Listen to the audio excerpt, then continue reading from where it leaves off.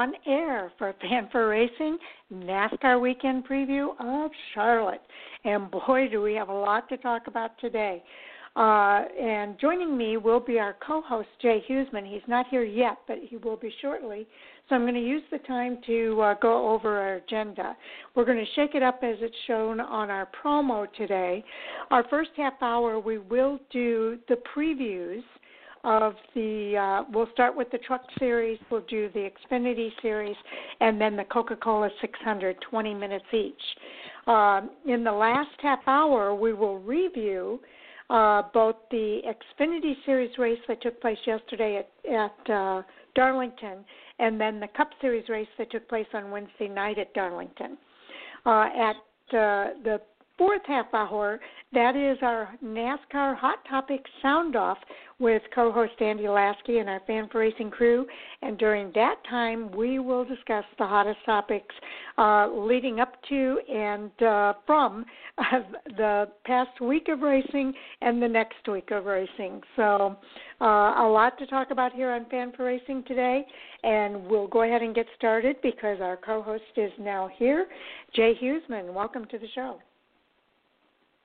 All right, good Friday afternoon here. A little bit of a change, but as NASCAR is being flexible with their schedule, so do we.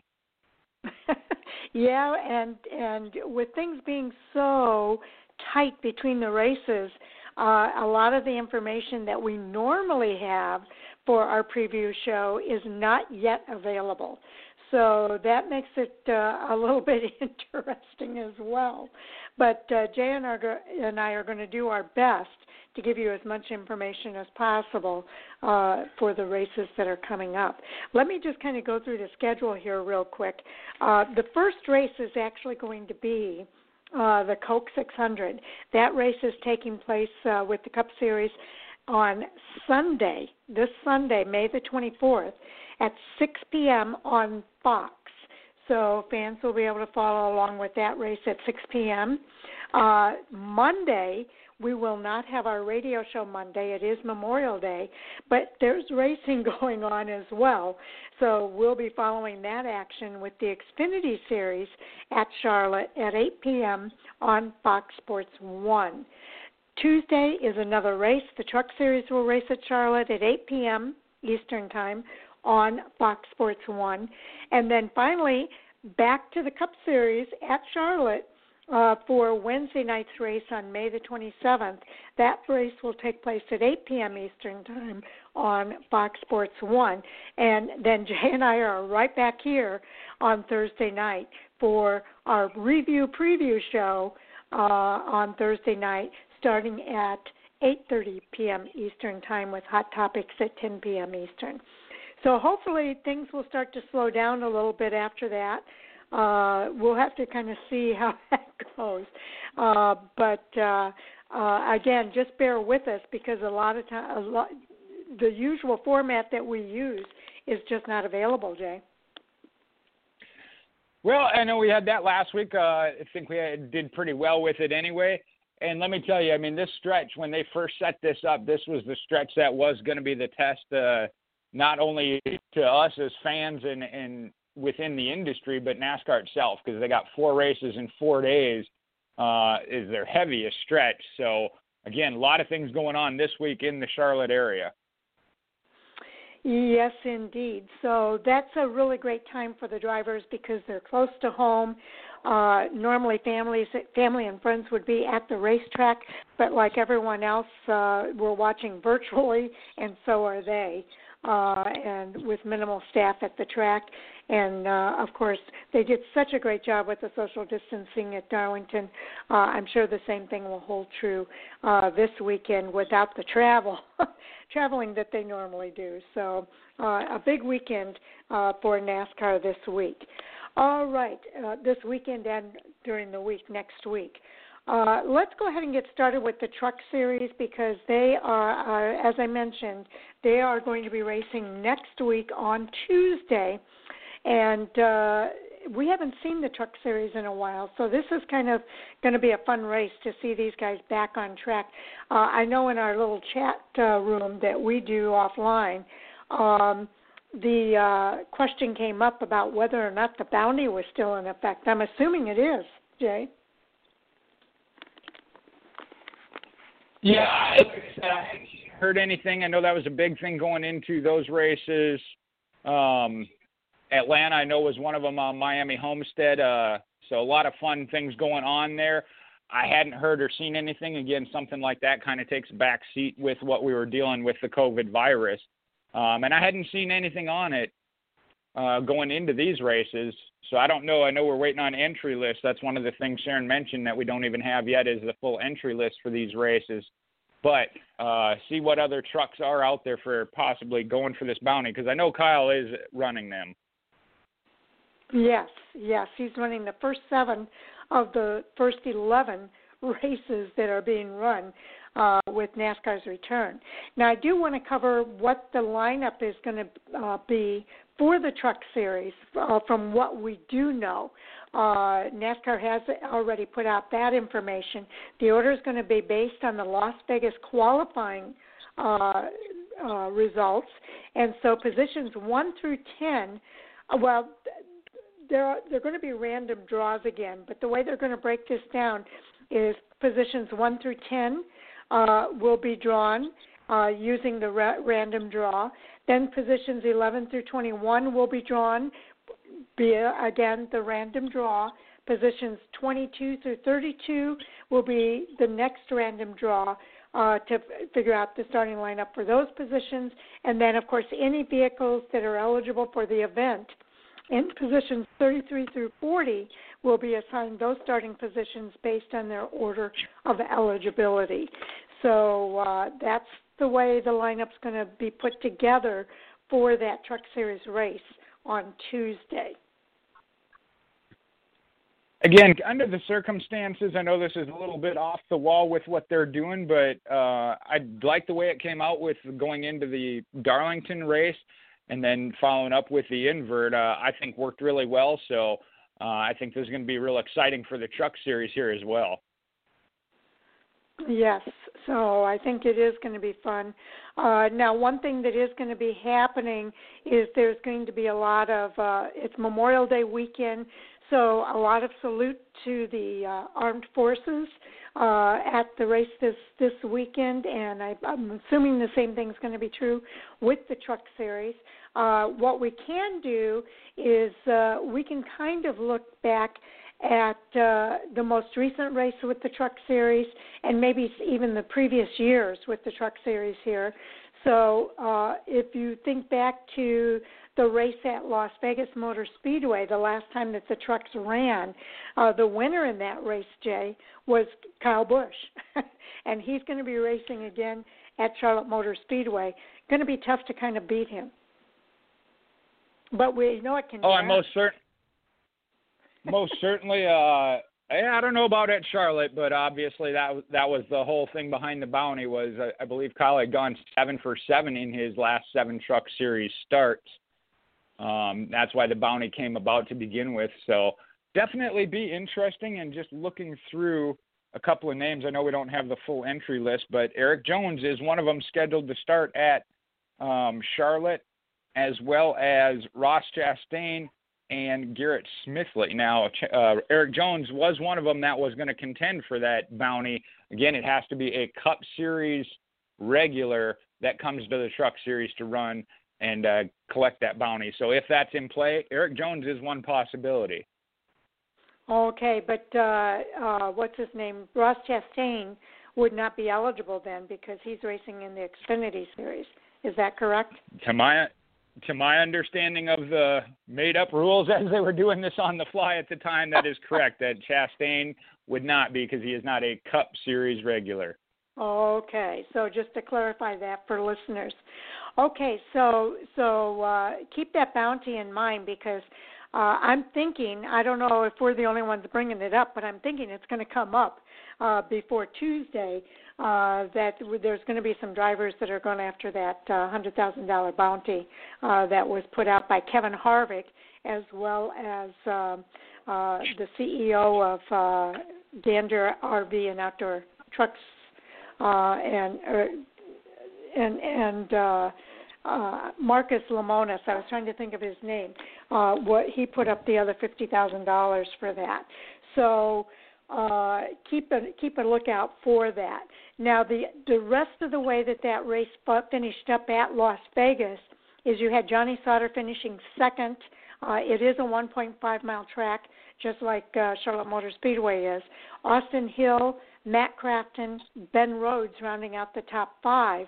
Then the next 5 were Zane Smith, the highest finishing rookie, Todd Gilliland in 7th, Tanner Gray, another rookie, in 8th, Stuart Friesen finishing 9th, and in 10th place it was Sheldon Creed. So why don't we go over the, the point standings as well, Jay, so that people know how the points stand going into Charlotte Motor Speedway for this Truck Series race. All right, give me 1 second. Let me see if I can get that pulled up off of this same page, I believe. Yeah, Atlanta. Driver points. Again, these guys real early into their season. Again, there were a couple intriguing stories coming out of those first 2 races, but looking at the points, and I'll start at the top with your points leader, Austin Hill, at 82 points. Johnny Sauter next with 73. Ben Rhodes at 60. Brett Moffitt at 59. And Sheldon Creed at 58. Again, Grant Enfinger and Kyle Busch being your 2 race winners. We'll get to Grant here when we do the next 5. One storyline there, real quick to throw in, Brett Moffitt actually being able to be at the track, had gotten injured. I want to say maybe a motorcycle accident. I don't remember what his accident came from. I think it was a motorcycle. Broken both his femurs and actually had time to heal and thus didn't miss any races for the Truck Series where he's racing for points. So happened to play into his favor. And I believe he was in the Xfinity Series race at Darlington because I remember seeing some comments from him saying that he felt all right after being in the Xfinity Series car. He was, and I'd have to go back and look at results. I know he was running and battling in the top 10. I don't know if he finished there. Well, we've got it. Let me look here. Where did Brett Moffitt finish? He wasn't in the top 10, but we are going to kind of go over that information. Why do I not see him? Did he race? He didn't race the Cup Series, did he? Xfinity. Oh, yeah, there he is. He finished 11th. He finished 11th in that race. Yeah, like I said, I remember watching it, and there towards the end, he was in there battling because they talked about him with that. And it was great to see, again, that 02 team, not normally a top 10 team. Again, this race kind of played under different conditions, and we'll get to that when we do the review of it. But great to see that for that team, as well as Brett Moffitt, again, being able to return.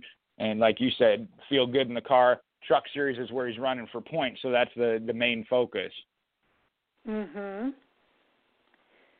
Okay, and there's 8 drivers, or did they extend that to 12 for the for trucks? Are you talking for the playoffs? Mm-hmm. You know, it has been so long. Now I'm trying to think. I believe they might have bumped that to 10. One of them did change, if it was that or the Xfinity. I think it was the trucks that I think they did bump that down to 10. Okay, so let's go through the top 10 there. All right, I got through the top 5. 6 would be rookie Zane Smith, sitting at 57 points, 25 off the lead. Grant Enfinger, your one regular in the Truck Series with the win, at 56 points, but does have that win in his pocket already. Then you got Christian Eckes, rookie. Todd Gilliland, driving for the number 38 this year now, sitting at 54, 28 back. And then Cody Robaugh at 53, who's in a tie with Stuart Friesen, who we expect to be a regular contender this year. And then again, that would be the top 10. Again, Cody Robaugh and Stuart Friesen in a tie. Right now the edge goes to Cody Robaugh. But 52, 51, 50, 48, all the way down to 16th in points. So Not a big margin. Again, they only had 2 races in, but we'll see that sort out as they get these next races underway. Yeah, as I'm looking at this list, Jay, 29 points between that 11th place, well, 30 points if you go down to 11, 30 points between Jordan Anderson in 12th place and the first place driver, Austin Hill. So it's tight all the way to that position in the series point standings. The big gap is between 3rd place and 2nd place. It goes from 9 points back to 22 points back. But from there on down to that 12th place spot and further, actually, it is like 1 point difference and in some cases tie, as Jay pointed out. So watch for these drivers to be battling for those positions and playoff points in this race. Now, I don't believe, I'm looking at wins, we have one driver who has a win, and that was Grant Enfinger. He's the only Truck Series driver with a win up to this point. That's when at Daytona to open the season, which Kyle Busch was not in, so take that for what it is. But one thing there, you're talking about that points gap there, 13th and 14th. You have Matt Crafton and Tyler Ankrum, 2 points contenders from last year that are just on the outside. And then a couple of rookies, Derek Kraus, and then Rafael Lessard. So, again, some great things going to be happening here in the Truck Series. And going off of that, you mentioned, again, that gap of 10 drivers now being eligible for the championship hunt. I know this season has been really wild, but I don't even think we've seen how wild it's going to be coming into, as we get these races in, the final for the championship chase. Okay, and just as a point of note, I went back to the May race for the Gander Outdoor Truck Series at Charlotte Motor Speedway last year. That was run on May 17th last year. Kyle Busch was the winner. In 2nd place, though, a lot of people may be surprised that Brennan Poole finished 2nd in that race. It was Stuart Friesen in 3rd, Ben Rhodes in 4th, Matt Crafton rounding out the top 5, and the next 5 were Austin Hill, Todd Gilliland, Anthony Alfredo as a rookie last year, Grant Enfinger in 9th, and Ross Chastain rounding out the top 10 in that race. He's followed by 3 rookies at last year's race, Harrison Burton, Sheldon Creed, and Tyler Dipple. So just some kind of historical information, if you will, with regard to this race last year. Well, and that gives some information there if you happen to be making fantasy picks. I know we only got one of ours in so far, kind of waiting on the entry list. Again, there could be some of these names. What's that? Yeah. Well, like I said, Eric Jones was one of them. Well, did somebody pick Eric already? Because I've only got Kyle Busch for trucks. Yeah, the only one that's been picked, Mike. Yeah, you were okay. I see where you're going there. Mike did come out and already pick his as first pick to the team, and he did take Kyle Busch. So interesting stuff there. Okay, we're coming up on the 20-minute mark here, so I'm going to go ahead and transition, Jay, over to the Xfinity Series.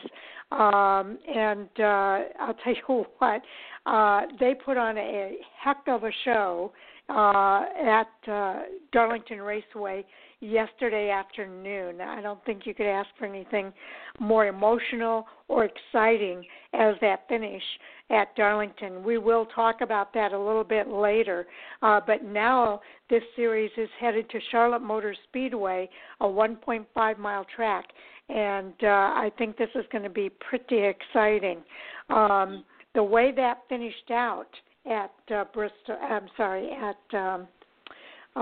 Darlington was with Chase Briscoe, Kyle Busch, Justin Allgaier, Austin Cindric, and Noah Gragson in the top 5 there. I think it's going to be a lot of the same players at Charlotte Motor Speedway. What do you think, Jay? Most certainly think so. Again, we talked about this throughout our couple shows already. With no practice time, especially, the cream is going to rise to the top. We saw the top championship contenders from last year, as well as the ones that were running strong already this year. Ryan Sieg, another one to mention. I know he had another great run. So I think we're going to see the same thing at Charlotte. These top teams are the top teams for a reason, no matter what driver they put in year to year. And some of these guys being back with teams for their second or third year just makes them that much stronger. So we're going to see the same top contenders, maybe not the same winner all the time, but I think that the top 5 to 10 are going to be your usual suspects, if you will. Absolutely. Now, I will say that race, again, is taking place Monday, May the 25th. That's Memorial Day at Charlotte Motor Speedway. It will start at 7:30 p.m. Eastern Time. 200 laps. Stages are 45, 90, and 200. Will be televised on FS1, and the radio coverage is PRN and Sirius XM NASCAR Radio. Now, the entry list, again, just so everybody's aware, the entry list for the Alsco 300 for the Xfinity Series at Charlotte Motor Speedway is 37 teams and drivers for 40 spots are listed. 37 cars are entered, and they're showing an entry list here. We actually have an entry list. Okay. I'm shocked. All okay, right. so not sure where because I haven't seen it anywhere else. I'm on the J-Skis page. I haven't seen this entry list anywhere else, but it happens to be here. So 37 cars on this entry list for 40 spots. So what they're going to do, and if Andy's listening, that's where you're going to find the entry list. The pit selection process, the order is going to be based on the finishing position from the May 19th race, which is actually the race that took place yesterday at Darlington, followed by any new entries in order of points. So the starting lineup process is going to be pretty much the same, where they divide it up and do the lineup. Did they do it there as points? I can't remember now. Okay, here it is. The field will be that's the pit road. Do you remember how they did it for the Xfinity Series? For Darlington, I don't know. I know they did the random draw. I don't remember if they had it blocked off or if that was the intent here with the Darlington race or not. And I know I'm looking at the page you sent earlier. Doesn't really specify that. It only talks about pit selection. Okay, so they're going to use the same process that they used at Darlington. So it is a random draw. We're just not sure if it's broken down into segments like they did. I'm assuming that it will be like it is for the Truck Series and for the Cup Series. Now, the modified competition process will still be the same.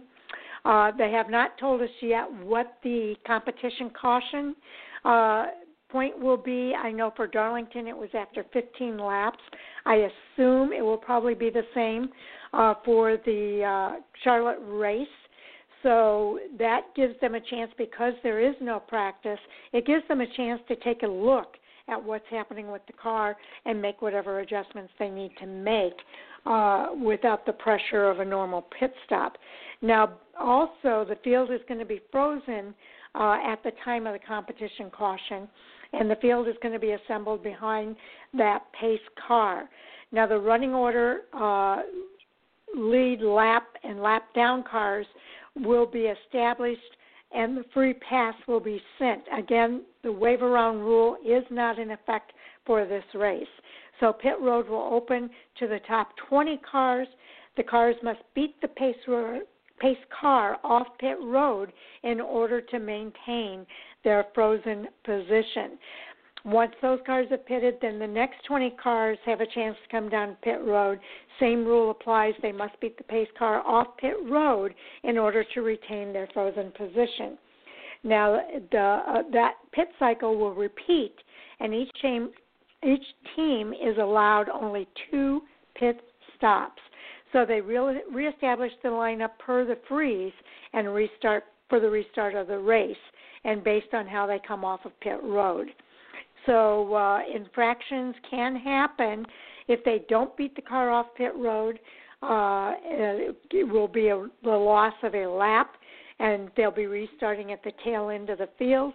And then also pitting more than twice or out of sequence will result in restarting at the tail end of the field.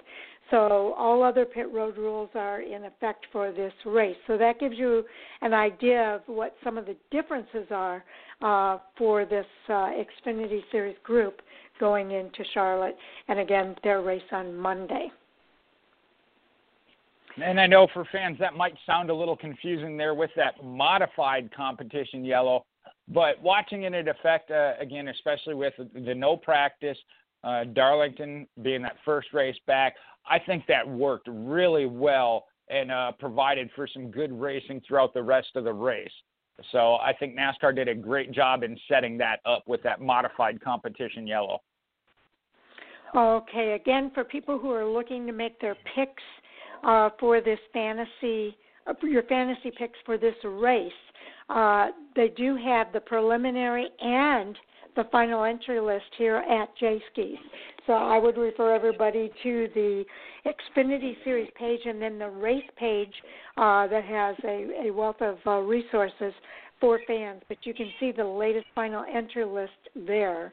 And I want to see if there's any differences. No, it's still 37 people on that entry list.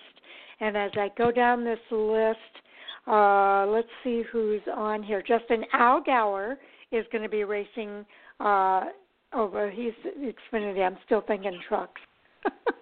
Okay, I'm looking to see who is new on this Xfinity Series list. Kyle Busch is on the list. I am not seeing any other Cup Series drivers. Are you, Jay? Not Cup Series drivers. From what I've seen, there are a couple that may be unexpected, or I know a couple of them ran at Darlington as well. But you got Jeffrey Earnhardt in the JD Motorsports Zero. That was a change this past week as well. Yep. And we talked about Brett Moffitt in the 02 for our Motorsports. And just in this top group here, the other one I was looking at, Daniel Hemrick, I believe, back in the number 8 for Junior Motorsports for the second week in a row. And that's one we talked about already last season when this deal was agreed to. Daniel Hemrick getting several starts in that 8 for Junior Motorsports. Had a great run at Darlington. Expect to see him do so again here at Charlotte.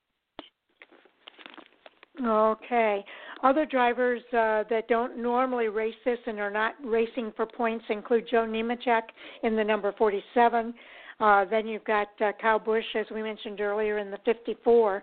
Austin Hill will be in that 61 car. And I know Timmy Hill raced at Darlington. He's going to be racing again here at Charlotte Motor Speedway. He'll be in the number 66 car for this event. Again, all of these drivers that we've just mentioned, including Garrett Smithley, are not racing for points. I don't know if that's the case for Jeffrey Earnhardt.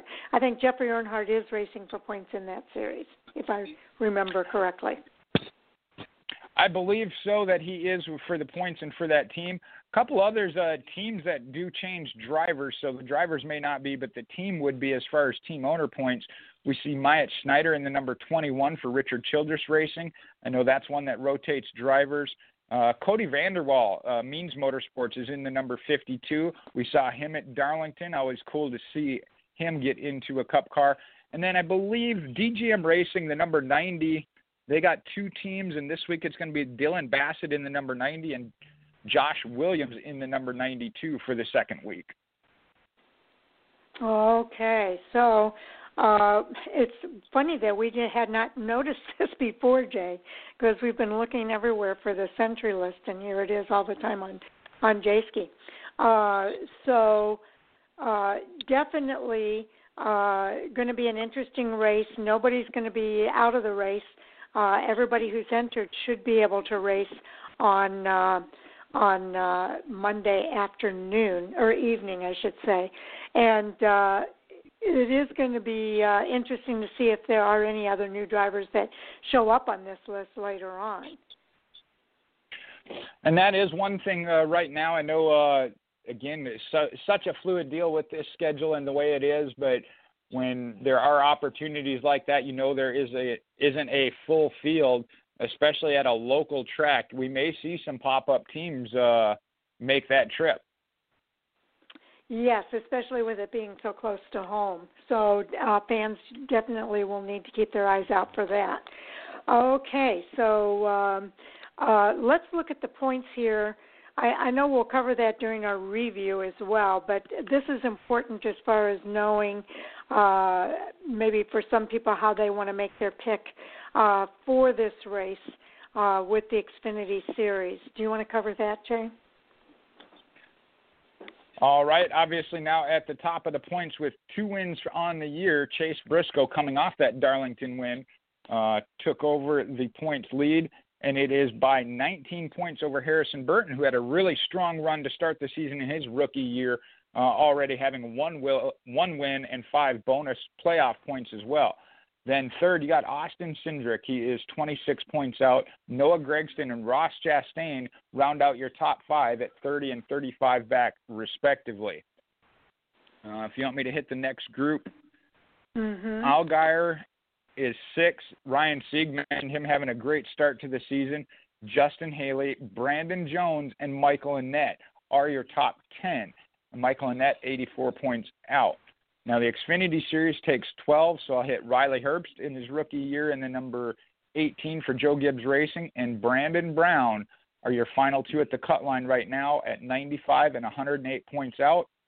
Little bit bigger gap here when you talk about those on the outside. Alex LeBay at 116, 8 points away from that 12 spot. Josh Rhodes, Daniel Hemrick I mentioned now. He is running part-time in that number 8 junior motorsport, but is still eligible as a driver. So he's not that far out. And then you got Ray Black, the second, Myatt Snyder. So that, I'd say your top 12 is going to come from those top 16, maybe 17 drivers. Yeah, these guys are still kind of sorting it out, if you will.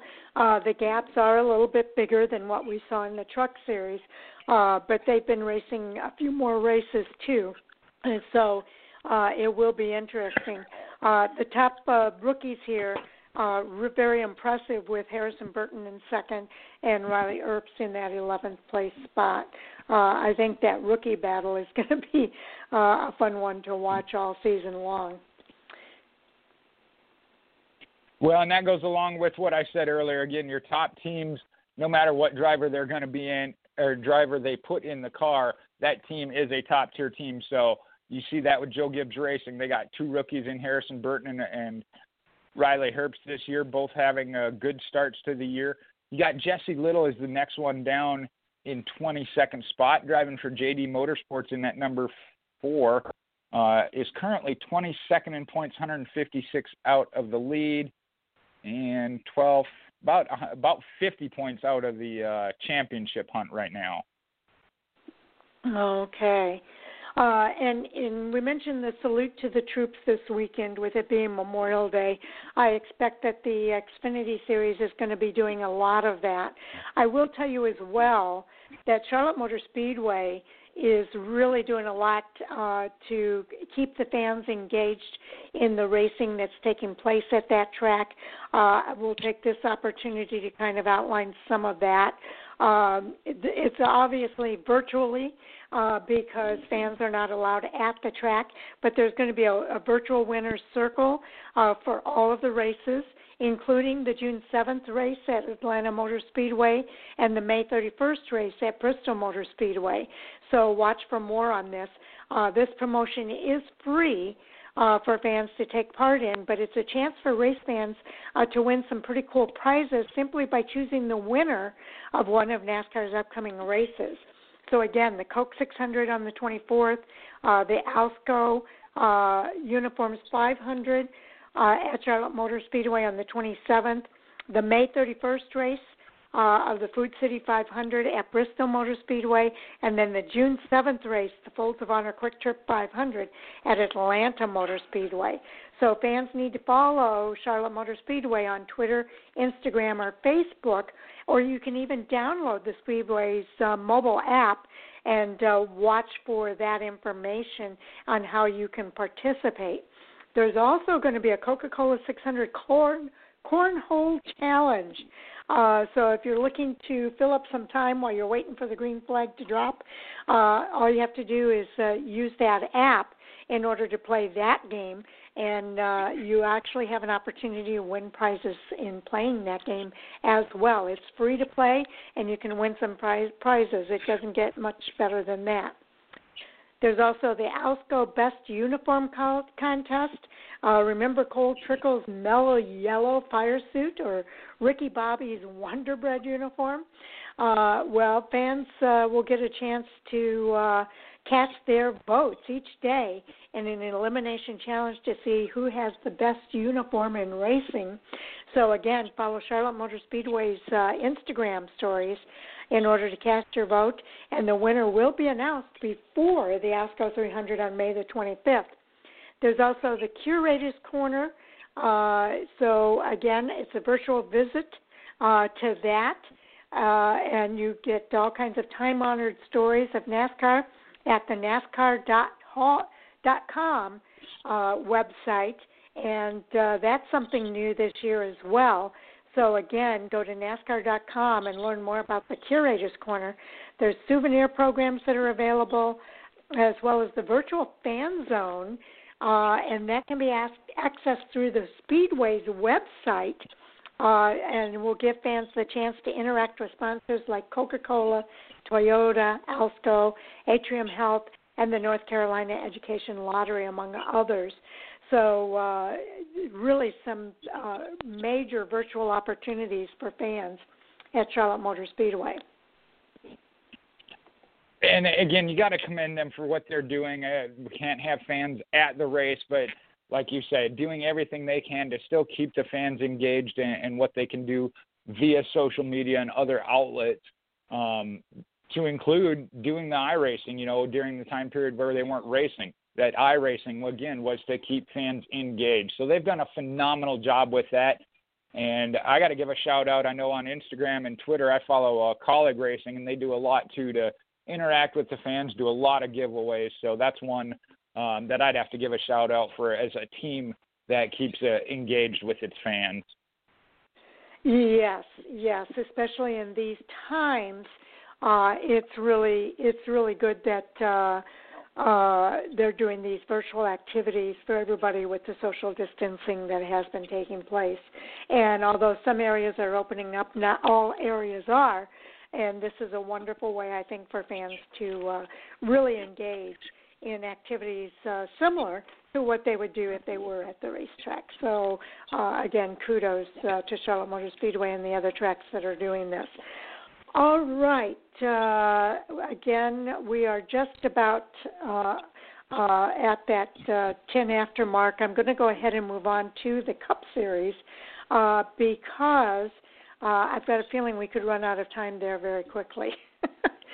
So, as I move to the Cup Series race page, that race is going to be taking place this Sunday. That's the most that's the next race that will be taking place this Sunday, May the 24th, at Charlotte Motor Speedway. The race should start sometime around 6 p.m. Eastern Time. They'll be racing 400 laps. Stages are 4 stages in this particular race because it's so long. So 100, 200, 300, and 400 will be the stage breakdown there. The race will be on Fox, and radio coverage is on PRN and SiriusXM NASCAR Radio.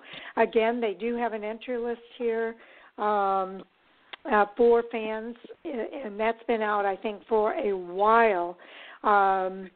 Let's see, 40 teams for 40 spots.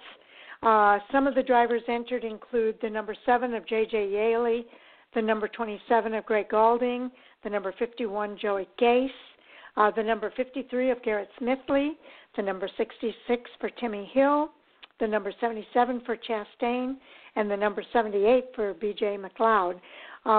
So all the drivers will make the race because 40 drivers for 40 spots. So you want to cover the pit selection and starting lineup process, Jay? All right, let me back up and see if I can find find both of those. Did you have that in the email, or are you pulling that off of Jayski as well? Jayski. I pulled it off of Jayski. Well, that was the link to Jayski that I sent. See.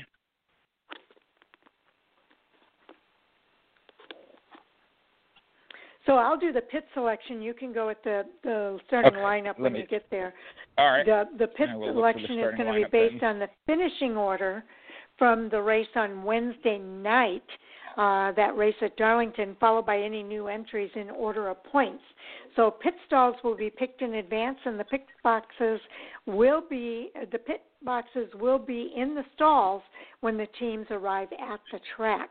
So that's kind of cool because they can get that all set up and everything according to that finishing order from the race on Wednesday night.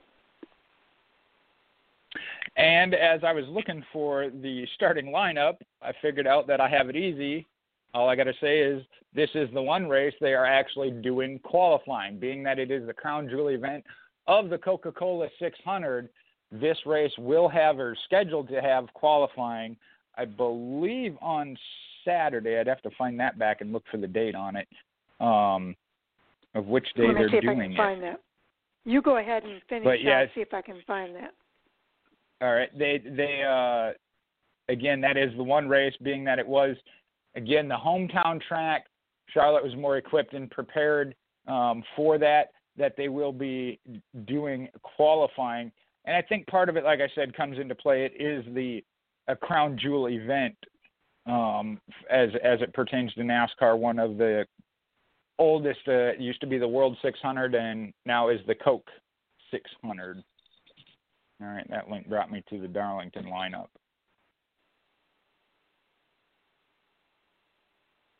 I'm not finding the date on it either, whether it's Saturday or Sunday, if they were doing them both on Sunday. Yeah, I'm not seeing anything about the qualifying on here. I've got the weekend on-track schedule, but it doesn't really say anything about the qualifying.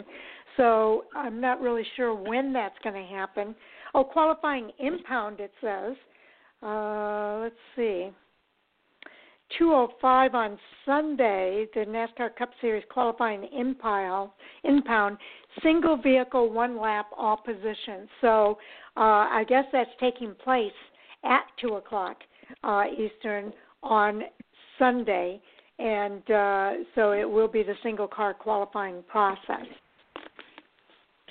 All right, well, there you go, and that's one of those that, especially for some of the teams that want to have a good starting spot, but you got to balance that out, because if they're qualifying at 2 o'clock, racing at 6 o'clock, you don't want to be messing up your car during qualifying. You want to get all you can get, but not too much, because, again, you only got 4 hours prior to race.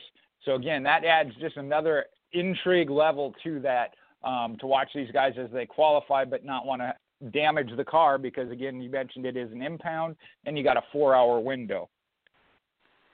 Yes, and there will be a competition caution, so it's not really determined yet on here as to exactly when that competition caution takes place.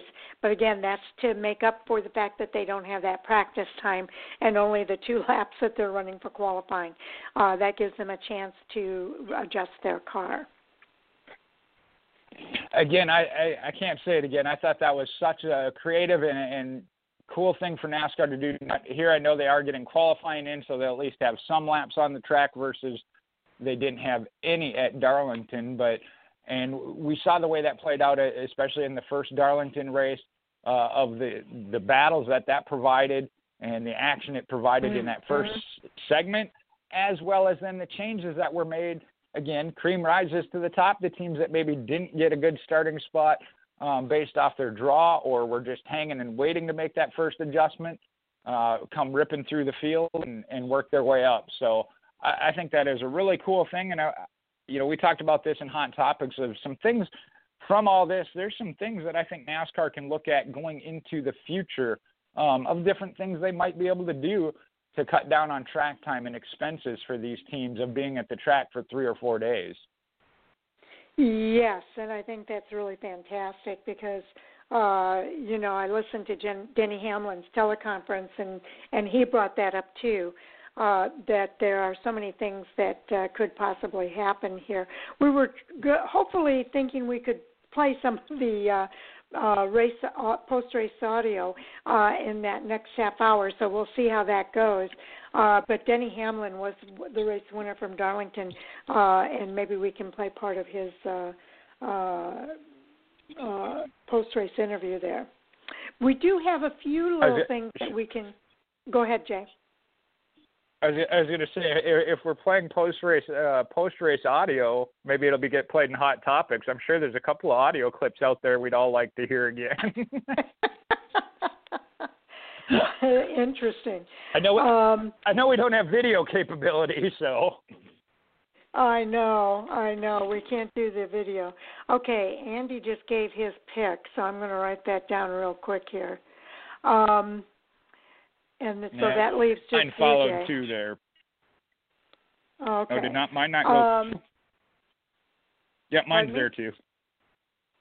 Mine is there too. Given your pick? Oh, okay. I read that backwards. Okay, so you took. Okay, I thought that was Andy's pick. Okay. So I've got to make my change here on my sheet. So we've got all the picks in for the Xfinity Series. You want to cover that real quick before we move on? All right, I can do that. And again, we've talked about this on a couple of different occasions. It's always nice to have somebody checking up on you because, I had made a mistake earlier and you caught it. Wasn't to my benefit either way, so I'm not doing very good at cheating. Oh. Let's see, who did we start with here? Okay, James went first, took Noah Gragson. That must have been on the top of a couple of people's list. I saw a couple of thumbs down on his pick there. So he had first pick, took Noah Gragson. Second went to Sam with Austin Cindric. Harrison Burton actually went third, which kind of surprised me. Owen picked him up. Then, and this one, again, I know some people may not have heard it. Mike got to come away with Kyle Busch there. Actually tried to take Cindric, who was already picked. And he's like, well, I guess I'll take Kyle Busch because I was waiting to see how far he'd slide. We've talked about that before. How far Kyle Busch would slide. I'm picking last, so I didn't figure he was going to make it all the way to me. But then Sharon took Darlington winner Chase Briscoe. Andy just came in with Ross Chastain. And, again, I can't complain. I got last pick and say I have to take from what's left. But I got Justin Allgaier, who actually finished second or third in the race last year here at Darlington. I lost that. I had it up. He was either second or third. Yeah, let's go ahead and look at that last year's race because I think that kind of helps when you think about this year. I'm talking about last year's May race. I know, where is that finishing order? Race results. I want to look at last year's race results. You mentioned, you're talking Xfinity Series. I was still talking about Xfinity while we were doing those points. All right, I'll pull that up real quick. Going back to the Cup Series. And I can do the first five. Okay. We've got Martin Truex, who was the winner last year at this race. Then it was Joey Logano, Kyle Busch, Chase Elliott, and Ricky Stenhouse Jr. Are you pulling up the Xfinity list, Jay? No, I'm pulling up the Cup Series. Cup. Okay. There we go. All right, you got. I got the top five. Two there. Oh, okay. I'm sorry, I didn't see that. Okay. There we go. Chris Buescher was 6th. Alex Bowman 7th. Jimmy Johnson 8th. William Byron 9th. And Kevin Harvick as your top 10. Now, again, we mentioned, and I know Truex was already picked as well for our Cup picks. We got all those in. We'll talk about in a little bit. But the cream is going to rise to the top. Charlotte is one of those home tracks, very important to these drivers. You saw the top 4 regular contenders, weekly race winners. Stenhouse in there had a good run. Buescher had a good run. And it was kind of in that stretch of Alex Bowman where he was finding his groove in the number 88 Hendrick Motorsports Chevrolet. Jimmy Johnson, that's one of those, no matter what kind of season he's having, he used to own that place literally with it being the Lowe's Motor Speedway at one point. So Hendrick Motorsports looked good. Kevin Harvick, again, is Kevin Harvick, the closer. So and kind of looking back now at our picks, see how they match up. I think out of those 5 of those were picked. So 5 of the top 10 from last year were picked. We got a couple other ones out there, but I think they're good picks as well. And that just kind of gives you a look at last year's event anyway.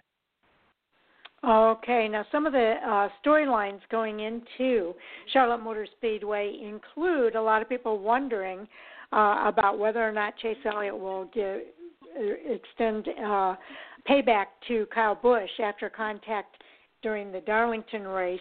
Now, Kyle Busch says that they've talked and everything's good. He said Chase Elliott is a class act, but a lot of people are still watching and waiting to see what happens there. Your thoughts? I know we'll probably talk about that in Hot Topics. Yeah, we'll get into this a little bit in Hot Topics. Again, Kyle Busch admitting he made the mistake, said he's sorry. That doesn't fix the car or his race results. Chase Elliott, again, had a moment there following post-race, but as Kyle said, is a class act. I'm sure in that discussion everything was amicable. But that's going to be in the back of his mind. We saw it with Denny Hamlin a few years back in 2018. That's still going to be in the back of his mind. Whether he just races him a little harder, blocks a little bit harder, whatever, it's going to be in the back of his mind. I guarantee it. Well, I know Hamlin also made the comment that he may even up the score with a little bit of payback, but the intention is not going to be the same because Kyle Busch said it was not intentional. He felt horrible about it. He's got a lot of friends on that team. He would never do anything to hurt them. So he said the intent is what's going to be the difference there if Chase Elliott intentionally comes back with a retribution. Okay, another storyline here, because I want to save that for our Hot Topic conversation. A long shot at history. You were mentioning earlier, Jay, that this is Jimmy's house after a string of 7 race wins in less than 4 years. The 7-time Cup Series champion looks to join NASCAR Hall of Famer Darrell Waltrip as the only drivers to have tasted victory 5 times in the Coca Cola 600. Now, Johnson previously won NASCAR's longest race. He's done it in 2003 and 4 and 5, and then he did it again in 2014. So can he do it for a 5th time this weekend? Well, let me tell you that, again, we saw this in his first few races, and especially at Darlington in the first race for sure. Jimmy Johnson's coming back to the top level, so going to be interesting to see how he runs. I know he wasn't as dominant in that second Darlington race. Again, they obviously had to go to a backup car, but we saw it towards the end of last year, coming into this year. Jimmy Johnson, if not back, is on his way back, and Hendrick Motorsports with the Chevrolet have been very solid this year. So it is quite possible, and we've seen Jimmy Johnson break and set a lot of records. So I wouldn't bet against it. Yeah, he's going to be definitely. Fans are going to be looking to pick him for this weekend. A lot of fans were very happy when they saw him leading at Darlington Raceway, and they want to see him back up front again. Okay, here's the long shot. We talked about the long shot at history. Back from war, 20 years after racing as a rookie in his very first career win at the premier level, Matt Kenseth has come out of retirement piloting that number 42 car for Chip Ganassi Racing. Now, he's looking to rekindle some magic as well from 2 decades past. Still, he's the only rookie to ever win the Coca Cola 600 in 60 years. Kenseth put others on notice that he hasn't lost his step on the competition after scoring a top 10 finish in Sunday's race at Darlington in his very first race back after retirement. So he's back up to speed very quickly. So can he win again since winning as a rookie? Well, I hope so, because that was my pick. So, no, we saw that, and we were all super impressed. Again, Matt Kenseth's the champion. Didn't choose to retire, kind of got pushed out, if you will, when he left. So it was still impressive, though, to see him come back that strong. And he said it, with the team that they have there in that number 42 Chip Ganassi Racing, that he was the weak link, and he got a top 10. and I'd have to look back now. I know he was around the top 10 again the second race at Darlington, so if that's a weak link and he's only going to get better as he gets more into the groove, especially at a track like Charlotte, look out, the competition is in trouble, and we could see that 42 pick up a win and into the playoffs. Okay, I think that would be exciting. Okay, now Rocket Man, we got to talk about him as well. Ryan Newman is back. This break actually worked to his advantage, minimizing the number of races that he missed. At Charlington, he has 9 pole awards at that track, so opting to set the field through qualifying before Sunday's Coca Cola 600, Newman's machine could he's been known to do very well in qualifying, so will he be on the pole for Sunday's race is the big question surrounding Ryan Newman. Well, as much as, again, everybody was so happy to see Ryan Newman just back at the track and in a car, healthy and back to where he was, I don't think Roush Racing's quite back at that level. However, it is just the one-lap shootout there, as we mentioned, for qualifying.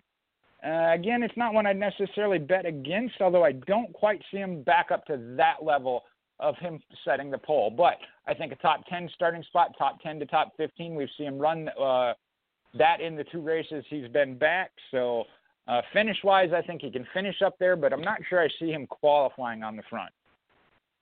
Okay, now there's a few drivers, veteran drivers, that have not yet won at Charlotte Motor Speedway. Can they do it this weekend? Some of those drivers include Joey Logano, Denny Hamlin, Brad Keselowski. So I know some of those drivers were picked in our fantasy game for that race. So which one of them might get their very first win at Charlotte this weekend? Wow, any one of those 3. We've seen Joey Logano already has 2 wins this year, as well as now Denny Hamlin. And I know I joked about it in the messenger. He won the Daytona 500, and I said he was going for the Winston Million, picking up the win at Darlington. However, it was not the Southern 500, which was the qualifier for that. But still, a win at Darlington is historic. So right now, I'd actually have to say maybe Denny Hamlin is the one that really has the chance. That would be. But I've actually thought about changing my pick to him, so we'll have to wait and see. You losing faith in? You don't have Harvick this week. You haven't. Yeah, you took Harvick again this week. No, I'm sorry, Truex. No, I've Truex. got MTJ, I'm awful. And I haven't lost faith in him. He just hasn't been as strong as we've normally seen him. I was going to say, we just went over last year's results where he had the win, and he's had some dominating wins there at Charlotte. So I wouldn't think real hard about changing drivers. I know. I've been toying back and forth. Okay, let's talk about the rookies. We talked a few minutes ago about Matt Kenseth being the only driver to win as a rookie in the Coca Cola 600. We have an impressive group of rookies that are racing this year with Christopher Bell, Cole Custer, Tyler Reddick, not to mention John Hunter Nemechek. What is the possibility that we might see one of them in victory lane this week? Again, victory lane might be a stretch, but we have seen it here in this Coca Cola 600, which is absolutely amazing considering it is the longest race that NASCAR does. Of the ones you mentioned so far, again, this year, I'd have to, of those 3 anyway, the big 3, I'd have to go with Tyler Reddick. That's one of those. My only concern there is he is one that we all know does have a tendency to push the car extremely hard. So for 600 miles, you got to be a little careful with that. But we've seen Cole Custer, and we're just waiting for Christopher Bell to pop off and get his season right. We've seen some good runs from him, but he is having a bit of a rough start when it comes to finishes and his point.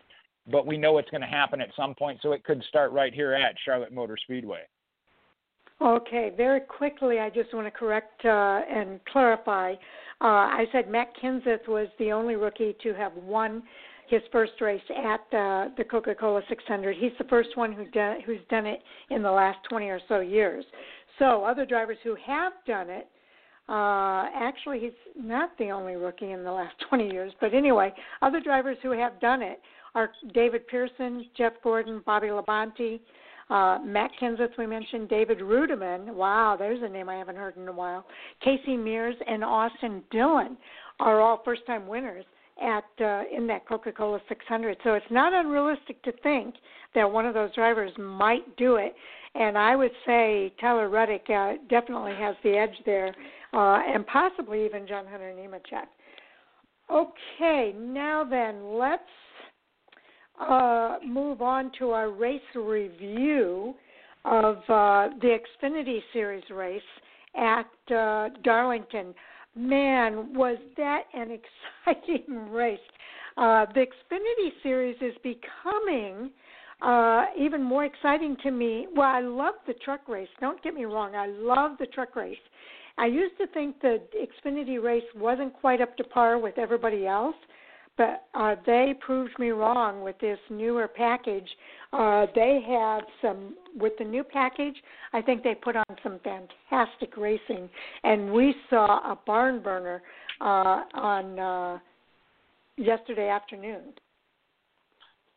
Yeah, I don't know what all the circumstances that have brought this together the way it happened, but you're right. I mean, rain delayed from it was supposed to be Tuesday night into Thursday afternoon, or actually it was again supposed to be morning, got pushed towards the afternoon.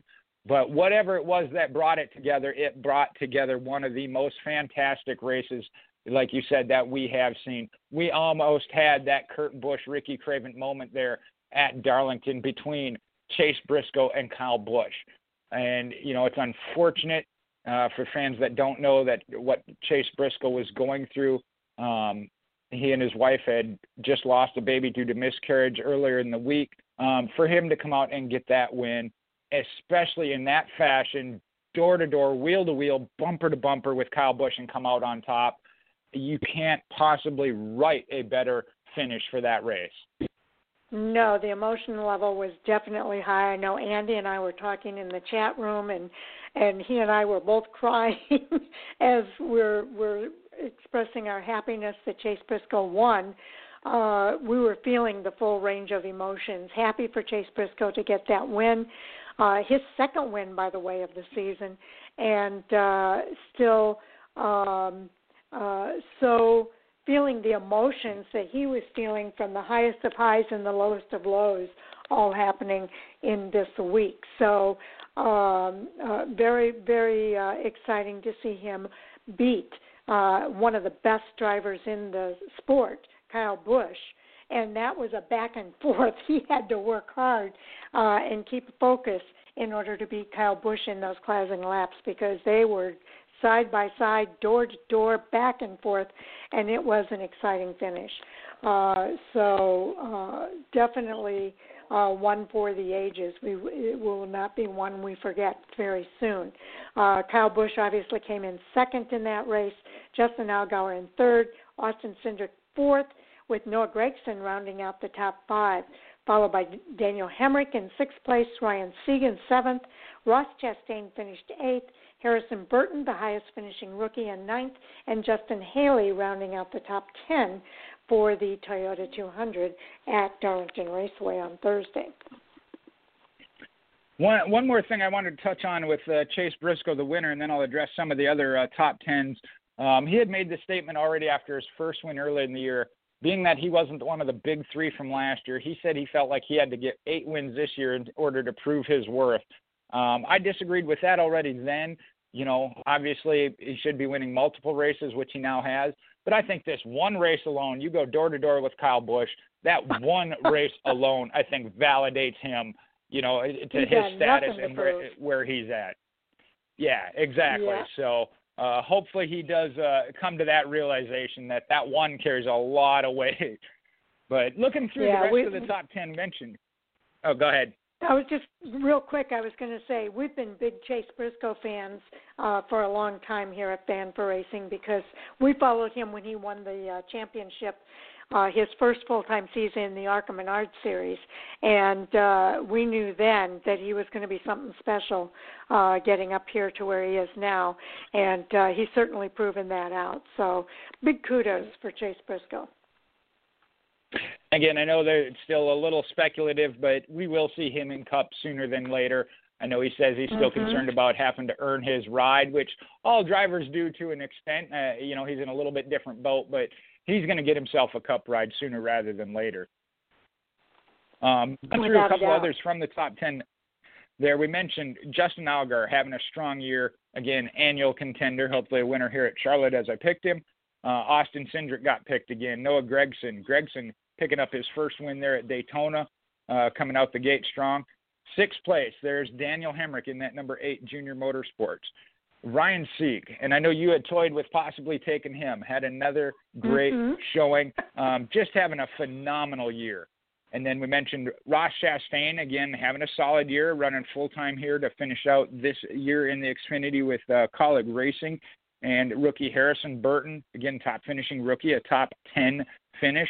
And Justin Haley. Haley's one of those, again, partnered with Ross Chastain at Coca Racing. That team is on the rise. So expect to see better things at the end of the season from that Coca Racing group in the 10 and the 11.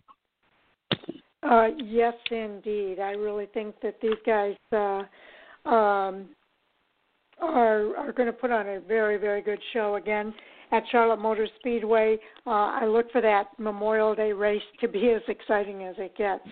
I know you already gave our picks there. I want to go to the Xfinity Series page here just to kind of give some highlights from that series. Goodyear facts at Charlotte for this. Let's see. We want to look back at the last race. That's the other thing about Charlotte Motor Speedway is all the different paint schemes that fans can look for this weekend. Definitely check out Jay Skis for that. Chase Briscoe did give an amazing Victory Lane interview. He kind of fell to his knees when he got out of the car. He was in tears as he gave his interview immediately after getting out of his car and kind of regrouping himself. But then in the media center, he also was able to say a few words. Now, the entire interview is 19 minutes long. We won't be able to listen to all of it, but I do want to listen to a couple minutes of what Chase Briscoe had to say after winning that race at Darlington Raceway for the Toyota 200. Our winner, we will go ahead and bring you in. Congratulations on winning at the track Too Tough to Tame. We'll go ahead and open up the floor for questions. We have several here. We'll start with Pete Iacobelli for the Associated Press. Go ahead, Pete. Hi, Chase. Congratulations on today, and I'm so sorry for what you're going through. Was there any part of you that did not want to come back here and race Thursday because of what you and your wife went through? I knew that in the car would probably be the best therapy, I guess you could say, but I didn't know really how my reaction was going to be. And truthfully, even the whole race, I was kind of out of it. For sure the last, 50 laps, just emotionally. I was kind of all over the place. But it was still good. I mean, obviously now it's, I'm super glad I came back and raced, but I don't think there was ever a thought of, not going racing just because that's what we do, and that's, the best therapy, at least for me and my family.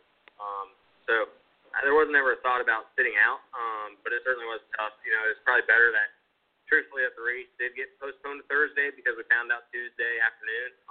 So it honestly was a blessing in disguise that it rained Tuesday, and was able to, get a couple days at home and then come down here. Our next question will go to Jim Utter. Go ahead with your question, Jim. Congratulations, Chase. I'm just wondering, getting back to racing in general, combined with everything that took place this week, was it better to be around some of your fellow competitors and crew members in such that coming up at this point has been a lot of isolation? Yeah, absolutely. Even when we announced it, just, you always hear that racing is family, and, I've always seen that from other people whenever they suffer a loss or anything, how the whole community just, really wraps their arms around them. And, I was literally, me and my wife were so humbled by the amount of people that reached out, fellow competitors, crew chiefs, engineers, people in the sport, officials.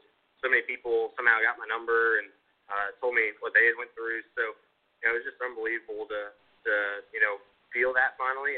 Obviously, I don't wish that upon anybody that had to feel that, but, it just shows, how good the racing community is. And to come back here today, before the race, everybody coming up to me and, obviously we can't hug, but tell me, they're there for me if I need anything. So definitely was good to get back to the track and see, the people that really care about me.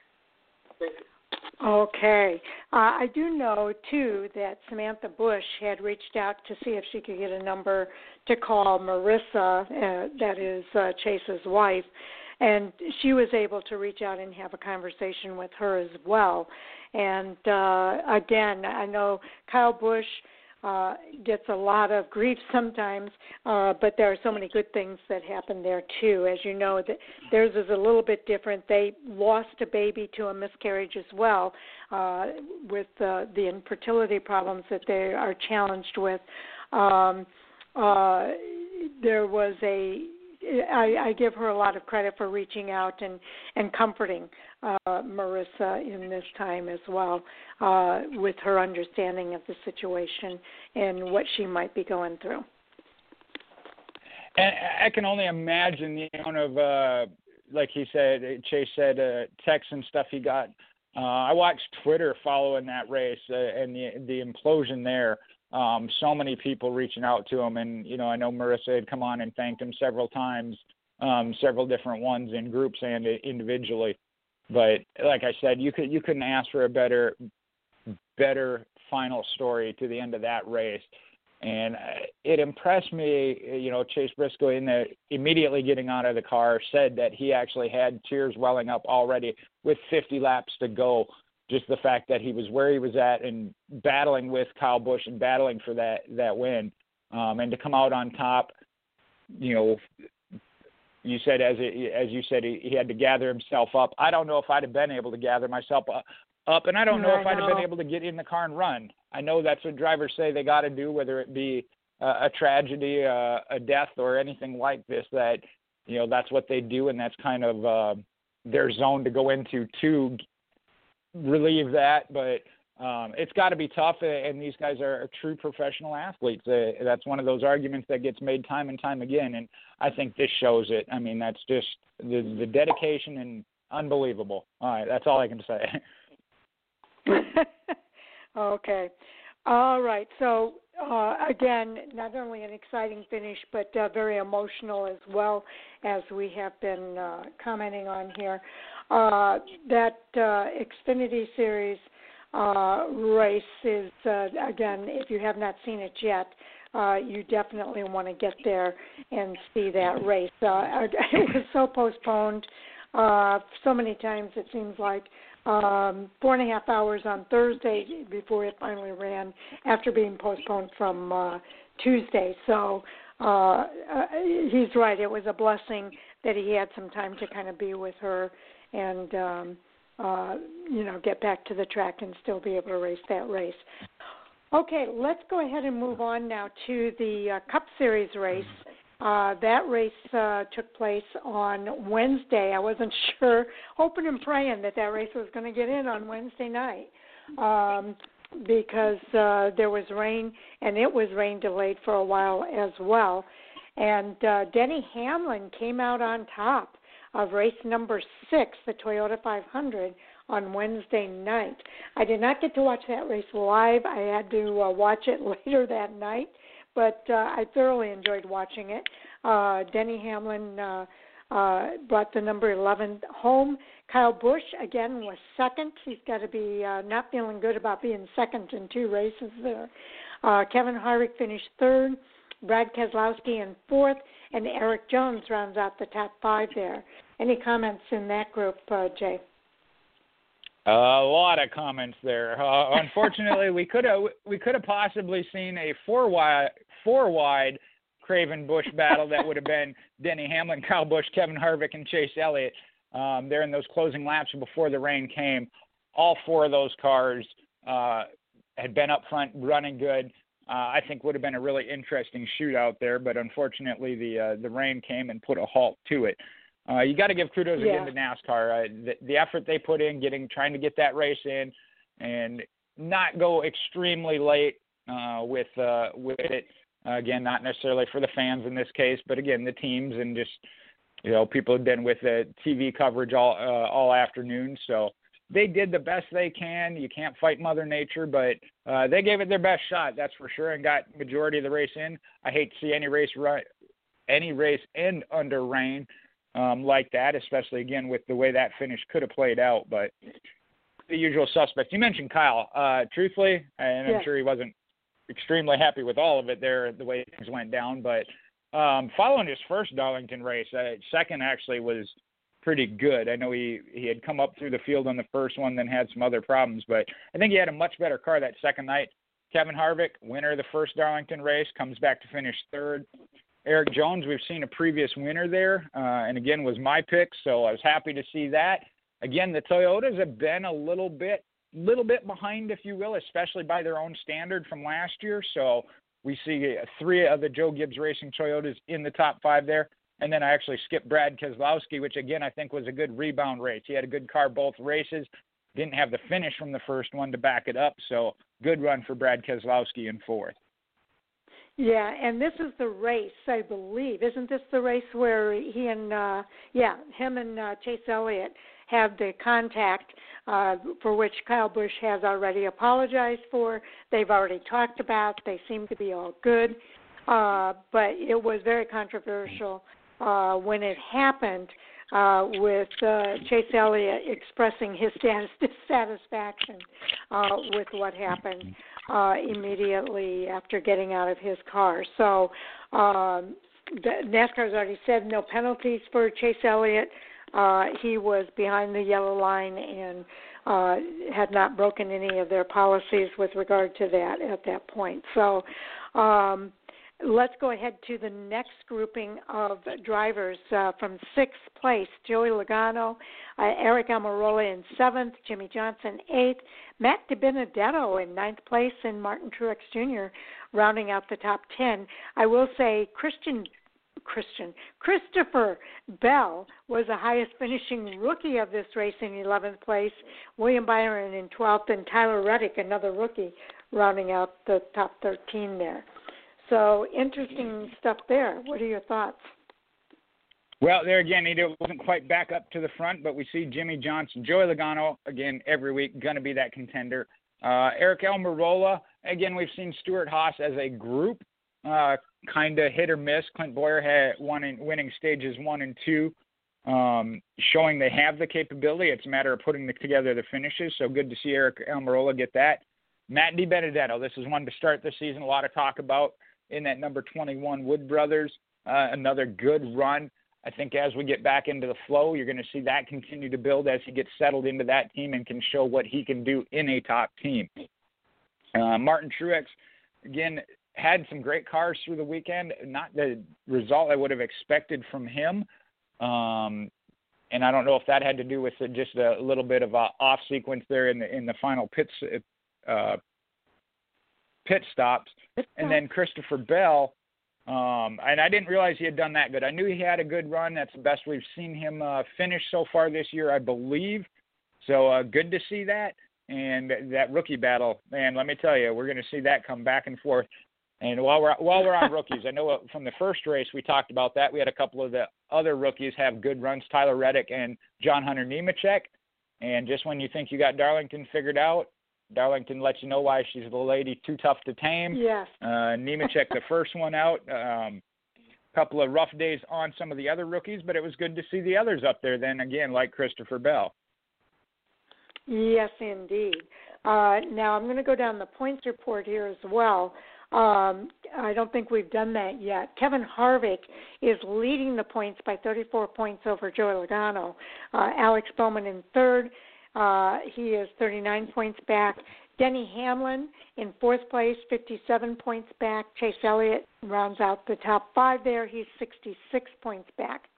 Just 1 point behind Chase is Brad Keselowski, followed by Eric Almirola, Martin Truex Jr., Matt DiBenedetto, and Clint Boyer rounding out the top 10. Now, Matt and Clint are actually tied at 88 points back. I'm going to go down to position 16. You've got Ryan Blaney in 11th, Jimmy Johnson in 12th, Kyle Busch, Kurt Busch, 12 and 13, followed by Eric Jones and William Byron in that 15th and 16th spot. Tyler Reddick, the highest finishing rookie, he's 17th, so he's on that bubble for the playoff group of 16 drivers, and he's just 4 points back from William Byron. Bubba Wallace has that 18th spot, 1 point behind Tyler Reddick. So some interesting stats there. Multiple winners include Joey Logano and Denny Hamlin. They are the only drivers with 2 wins this season. The other 2 drivers with wins are Kevin Harvick with 1 and Alex Bowman with 1. So who will be the next race winner, or will it be another multiple winner? Well, as we talked about our picks and not having practice, cream rising to the top, you look at those drivers you mentioned, the ones that have wins, whether it be multiple or not. Right behind that, you got Chase Elliott, Brad Keselowski, Martin Truex climbing up. He's up to 8th. Eric Almirola in there again, like I said, Stewart-Haas Racing, kind of a hit or miss week to week. Matt DiBenedetto, Clint Boyer. And then you got Ryan Blaney, Jimmy Johnson. We've seen flashes from both of them already this year. Blaney almost kind of involved in that Daytona race, and we know there's some good tracks coming up for him. I don't want to mention that because give away secrets to our fantasy picks for the rest of the week. But and then you got the Busch brothers. That's as good as I think I've seen Kurt run this year is in these 2 races at Darlington. Then when you get to that bubble, that's where I think things, again, always are interesting. But Eric Jones, we know, is a proven winner. We're waiting on William Byron to get his first win. Tyler Reddick, you mentioned as a rookie, putting up some impressive runs. Chris Buescher this year in the number 17 for Roush Fenway. We know that they're on the upswing as far as building. Reddick's teammate Austin Dillon in 21st. And then a little bit lower, you got Ricky Stenhouse. And I know he's not the most popular driver in NASCAR, but he is a previous race winner, sitting in 23rd. And then I want to go down a little bit further. You look at 28th, Ryan Newman only has 3 starts compared to everybody else's 6. He is within the top 30, so eligible for the playoffs should he get the win or move into the top 16. And then just outside that in 33rd now after just 2 races, 36 points, and looks like he's 18 points behind the top 30 is Matt Kenseth, and that's with only 2 races. So those are 2 that I think could really come into play in shuffling up that top 16 in the event that they get a win.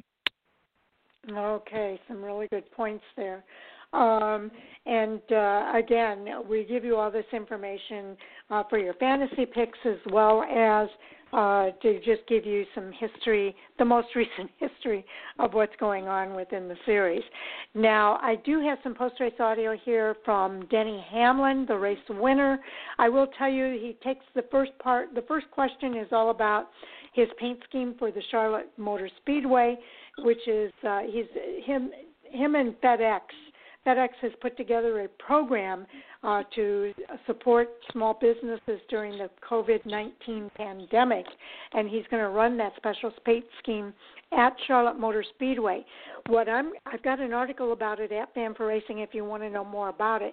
But what I'm going to do is I'm going to try to fast forward a little bit, get a little bit deeper into Denny Hamlin's conversation here, so you might hear a little garbled for a couple of seconds while I do that.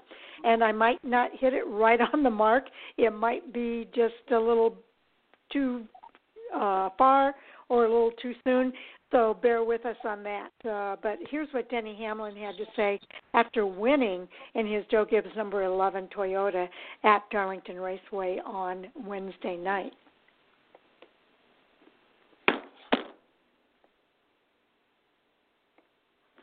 The race to get up towards the front. So we had to work through traffic, things like that. We didn't just qualify up front. So it's a very good balance right now of what they got going on. And I certainly think that, having, until fans are able to come back, I think that's when you start to get into, okay, we got to visit some of these markets and making sure these tracks have a date. Thank you. Our next question will come from Lane Casadante. Go ahead, Lane. Hey, Denny. That's Lane at WTVR in Richmond. Following up on that, how much work did your crew have to do on your car from Sunday to Wednesday, given how good you were on Sunday and given the fact that it was a night race? And how quickly were they able to do all that? We wholesaled our car, and I won't give away any speed secrets, but my conversation with my crew chief on Monday was, okay, we got a third place car. We can try to tweak on it. Maybe things fall our way. We can win the race on Wednesday, or the Southern 500 will be back here later in the year. Do we want to come up with a completely different setup, new ideas, and see if it's better? And it was better. I'm glad we took the chance. We had to listen. He said, I was very nervous. Not me, but the crew chief says, I was nervous 2 nights ago, wondering, man, we could run really bad with this. It's out of the box for us. But it was certainly better. And I'm sure when we go back for the Southern 500 in a few months, that's more the direction we'll be heading towards. And how easy was the sell for you to put small businesses on the hood of your car when you grew up? Okay, I'm going to go ahead and skip that question. Not because I don't believe in it. I think it's a wonderful thing that Denny Hamlin and FedEx are doing to support small businesses. I know some of the other drivers are doing that as well. But I want to really talk about the racing. So what are your thoughts about his comments? I think the first question he was answering when we went to the audio was how he felt about not having the practice and getting straight into the car and racing. And I think his comments were pretty positive overall, but he recognizes that at some point when we go back to closer to what we know in the past, that there might be some modifications to what we've known in the past based off of what's happening right now. He thought the racing was good without the practice, without the qualifying and all of that activity. So what are your thoughts, Jay? Again, drivers have all been involved in that, in the discussions when it comes to possible changes in the future that NASCAR or drivers are having their input with NASCAR, and NASCAR is taking a look at that.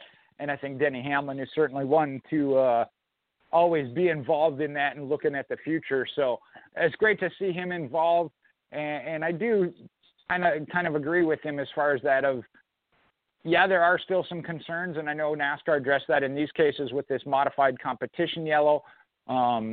Especially it might come to maybe rookies need a little extra track time, but not, if you've been in for so many years that you don't get any time, it's rookies or less than 3 years or 5 years, something to that effect.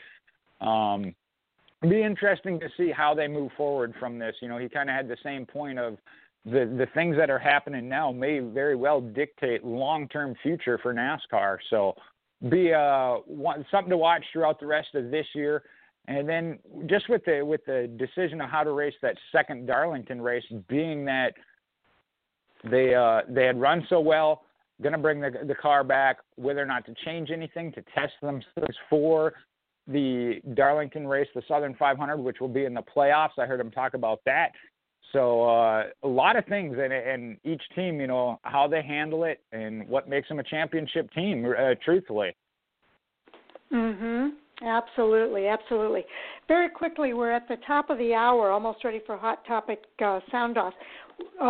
Tell us about the picks here for the Cup Series this weekend. All right, swapping over to the Cup Series. I know we mentioned a couple of them so far already. James kicked us off, again, taking the strong one.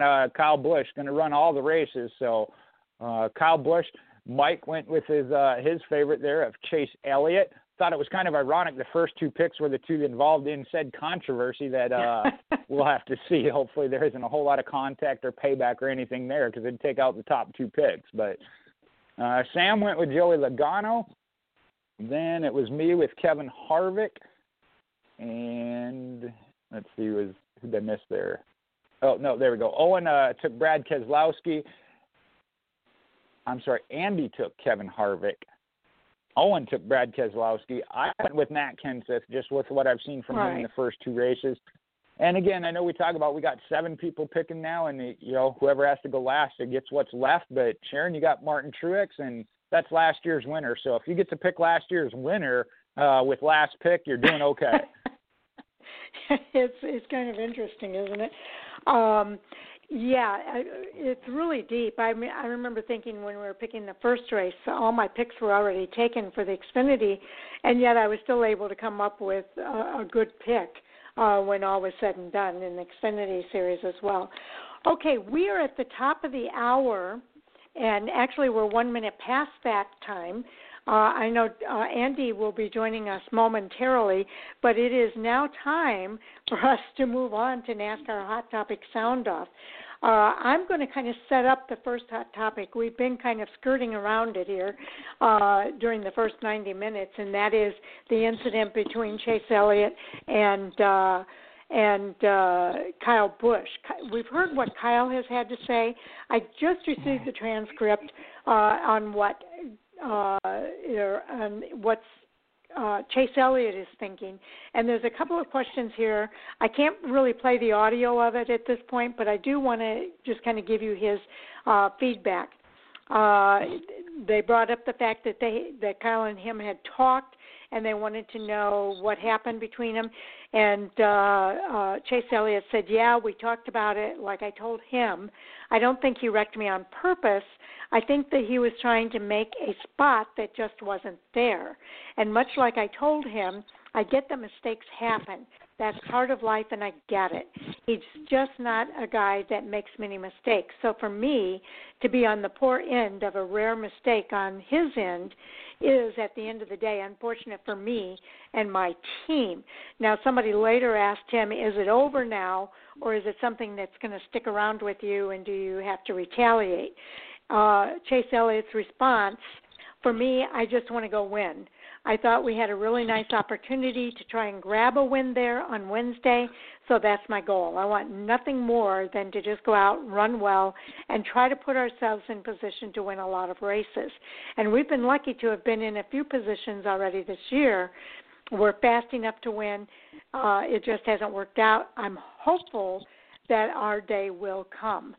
So those are the comments from Chase Elliott with regard to the incident between him and Kyle Busch. I'm going to, first of all, bring Andy into the queue here. Welcome to the show, Andy. I'm not sure if you got to hear the comments from Chase Elliott or not, but let's go ahead and start with you on your thoughts about that Chase Elliott-Kyle Busch incident at Darlington Raceway. Well, good afternoon to the both of you. Obviously, good to be on here on a Friday afternoon. I think with regard to the Elliott and Busch incident, I think it's behind him. Chase Elliott isn't the type of guy that's going to turn this into something such as a feud or something big. I definitely agree with his comments that he's going to go focus on he and his team and try to go win races, which they will. So I don't think this is going to turn into something big. You totally get the frustration on his part, obviously, when you're on the receiving end of someone else's mistake and you tear up a really fast race car. It's really frustrating. So I think a lot of us understood his frustration the other night. But I don't think this goes further. I think that I'm not even sure that they race each other any differently. I think that they are both top-tier drivers that will battle it out for wins here in the near future. But you totally can understand that frustration, though. But I don't think it turns into some kind of feud or any kind of long-lasting effects. Chase Elliott is the type of driver that, as we've seen in the past, sticks up for himself. Obviously, we remember what happened at Martinsville with Hamlin a few years ago. But he's also not the type of driver that's going to go out there and wreck you on purpose either. So I don't expect retaliation. I think exactly as he said, they'll go out there and they'll do their best to try to win the 600 on Sunday and races thereafter. Okay, Jay, I'm curious to hear your thoughts. I'd have to repeat what Kyle Busch said. Class act, you know. I mean, and he said it himself there. Kyle Busch is one that rarely makes mistakes. He really did feel it was not intentional, and it was a rare mistake, so he doesn't expect that it'd even happen again or, very often. Like he said, unfortunate, the few that he does, that he was on the tail end of it, but better than me, because I'd have had the smart comeback of, no, we didn't go have ice cream, just Well, Jay, maybe, maybe they will this weekend. Maybe they'll have some this weekend. I really expected that to be tied back in one way or another. But I'm with Andy. I don't see it going in any further again. Especially Kyle, and Sharon, you don't like the words, but haters are going to hate. Kyle owned the mistake. He can't fix the car. He can't give the position back. He said it was his mistake. He owned it. Apologized for it. And I think, Clint Boyer said it on the Xfinity broadcast, you can't ask for anything more. It happened. You can't change it. He owned it. He apologized for it. And you don't see it a whole lot out of him. So I don't like the fact that everybody likes to, again, there's certain drivers people just want to bag on for no matter what they do. And I think Kyle falls under that. And I'm not saying in the past he hasn't brought it on himself, but they don't give him no credit when he does do the right thing either. Jay, are you saying that there's people that don't like Kyle Busch? Is that what you're saying? I did an unofficial survey, and there might be a couple out there that don't particularly like Kyle Busch. Yeah, and my brother is one of them, and he and I had this conversation earlier, not today, but right after it happened, and he was very, very upset with Kyle Busch, and nobody was going to turn him as far as his thoughts about Kyle Busch. And you're right, he's got a reputation that precedes him, and there are fans that no matter what Kyle Busch does, they're not going to hear it. And I did defend Kyle Busch, saying he's admitted the mistake, he's apologized for it, he feels horrible, he's got friends on that team, he would never do anything to hurt that team intentionally, but intentional or not, it still hurt him. And Chase Elliott's upset and justifiably upset, and I get all of that. And I think Chase Elliott gets it. And I think Kyle Busch gets it from that regard as well. He's been there, he's done that. But I agree with everybody else. I think Chase, he did the right thing here. He should get acknowledgement of that he did the right thing. And it doesn't change anything. Everybody knows that. But Kyle Busch stepped up to the plate here and took ownership of it. And I bet you in any tight situations like that in the future, he's not going to try to make that mistake again. He's not going to make that mistake again, hopefully. And this is going to be a done deal. I don't see that retaliation is going to happen. I think both drivers are going to put their focus and their energy where it should be, and that is toward taking their car to victory lane. So and winning the race. So I think they handled it as well as you can expect something like that to be handled. I think they were pretty much role models for how to handle that situation. Maybe not at every moment, but they did a good job, I think, of handling the situation and keeping their emotions relatively in check. So any follow-up on that, Andy?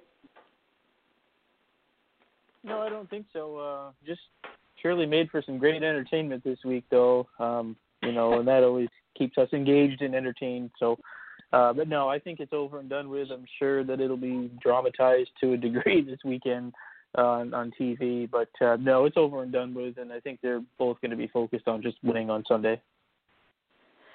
Okay, Jay, any follow-up?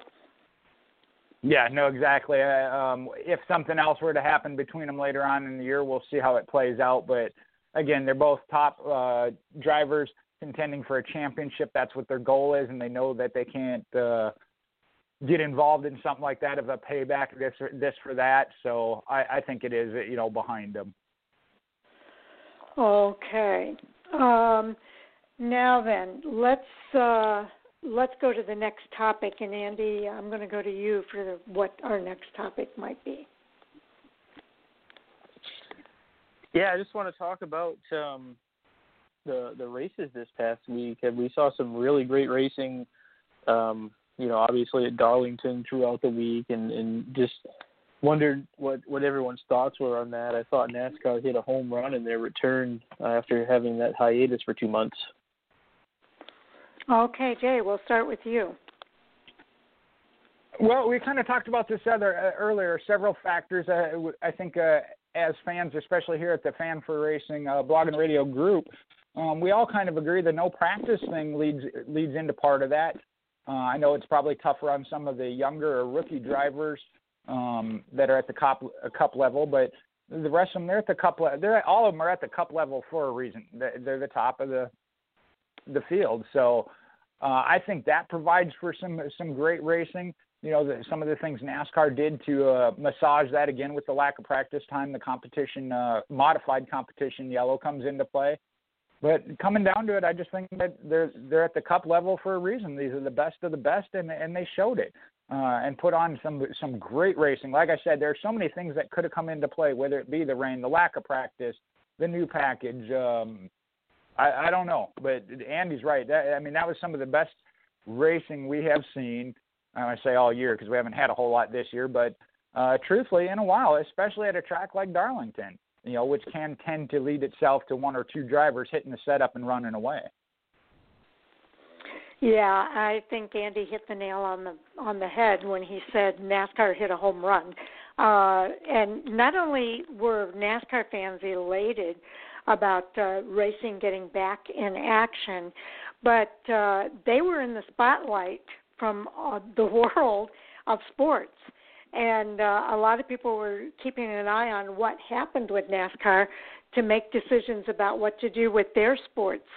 So I thought NASCAR did an outstanding job. They deserve a huge, huge pat on the back and kudos for everything that they did.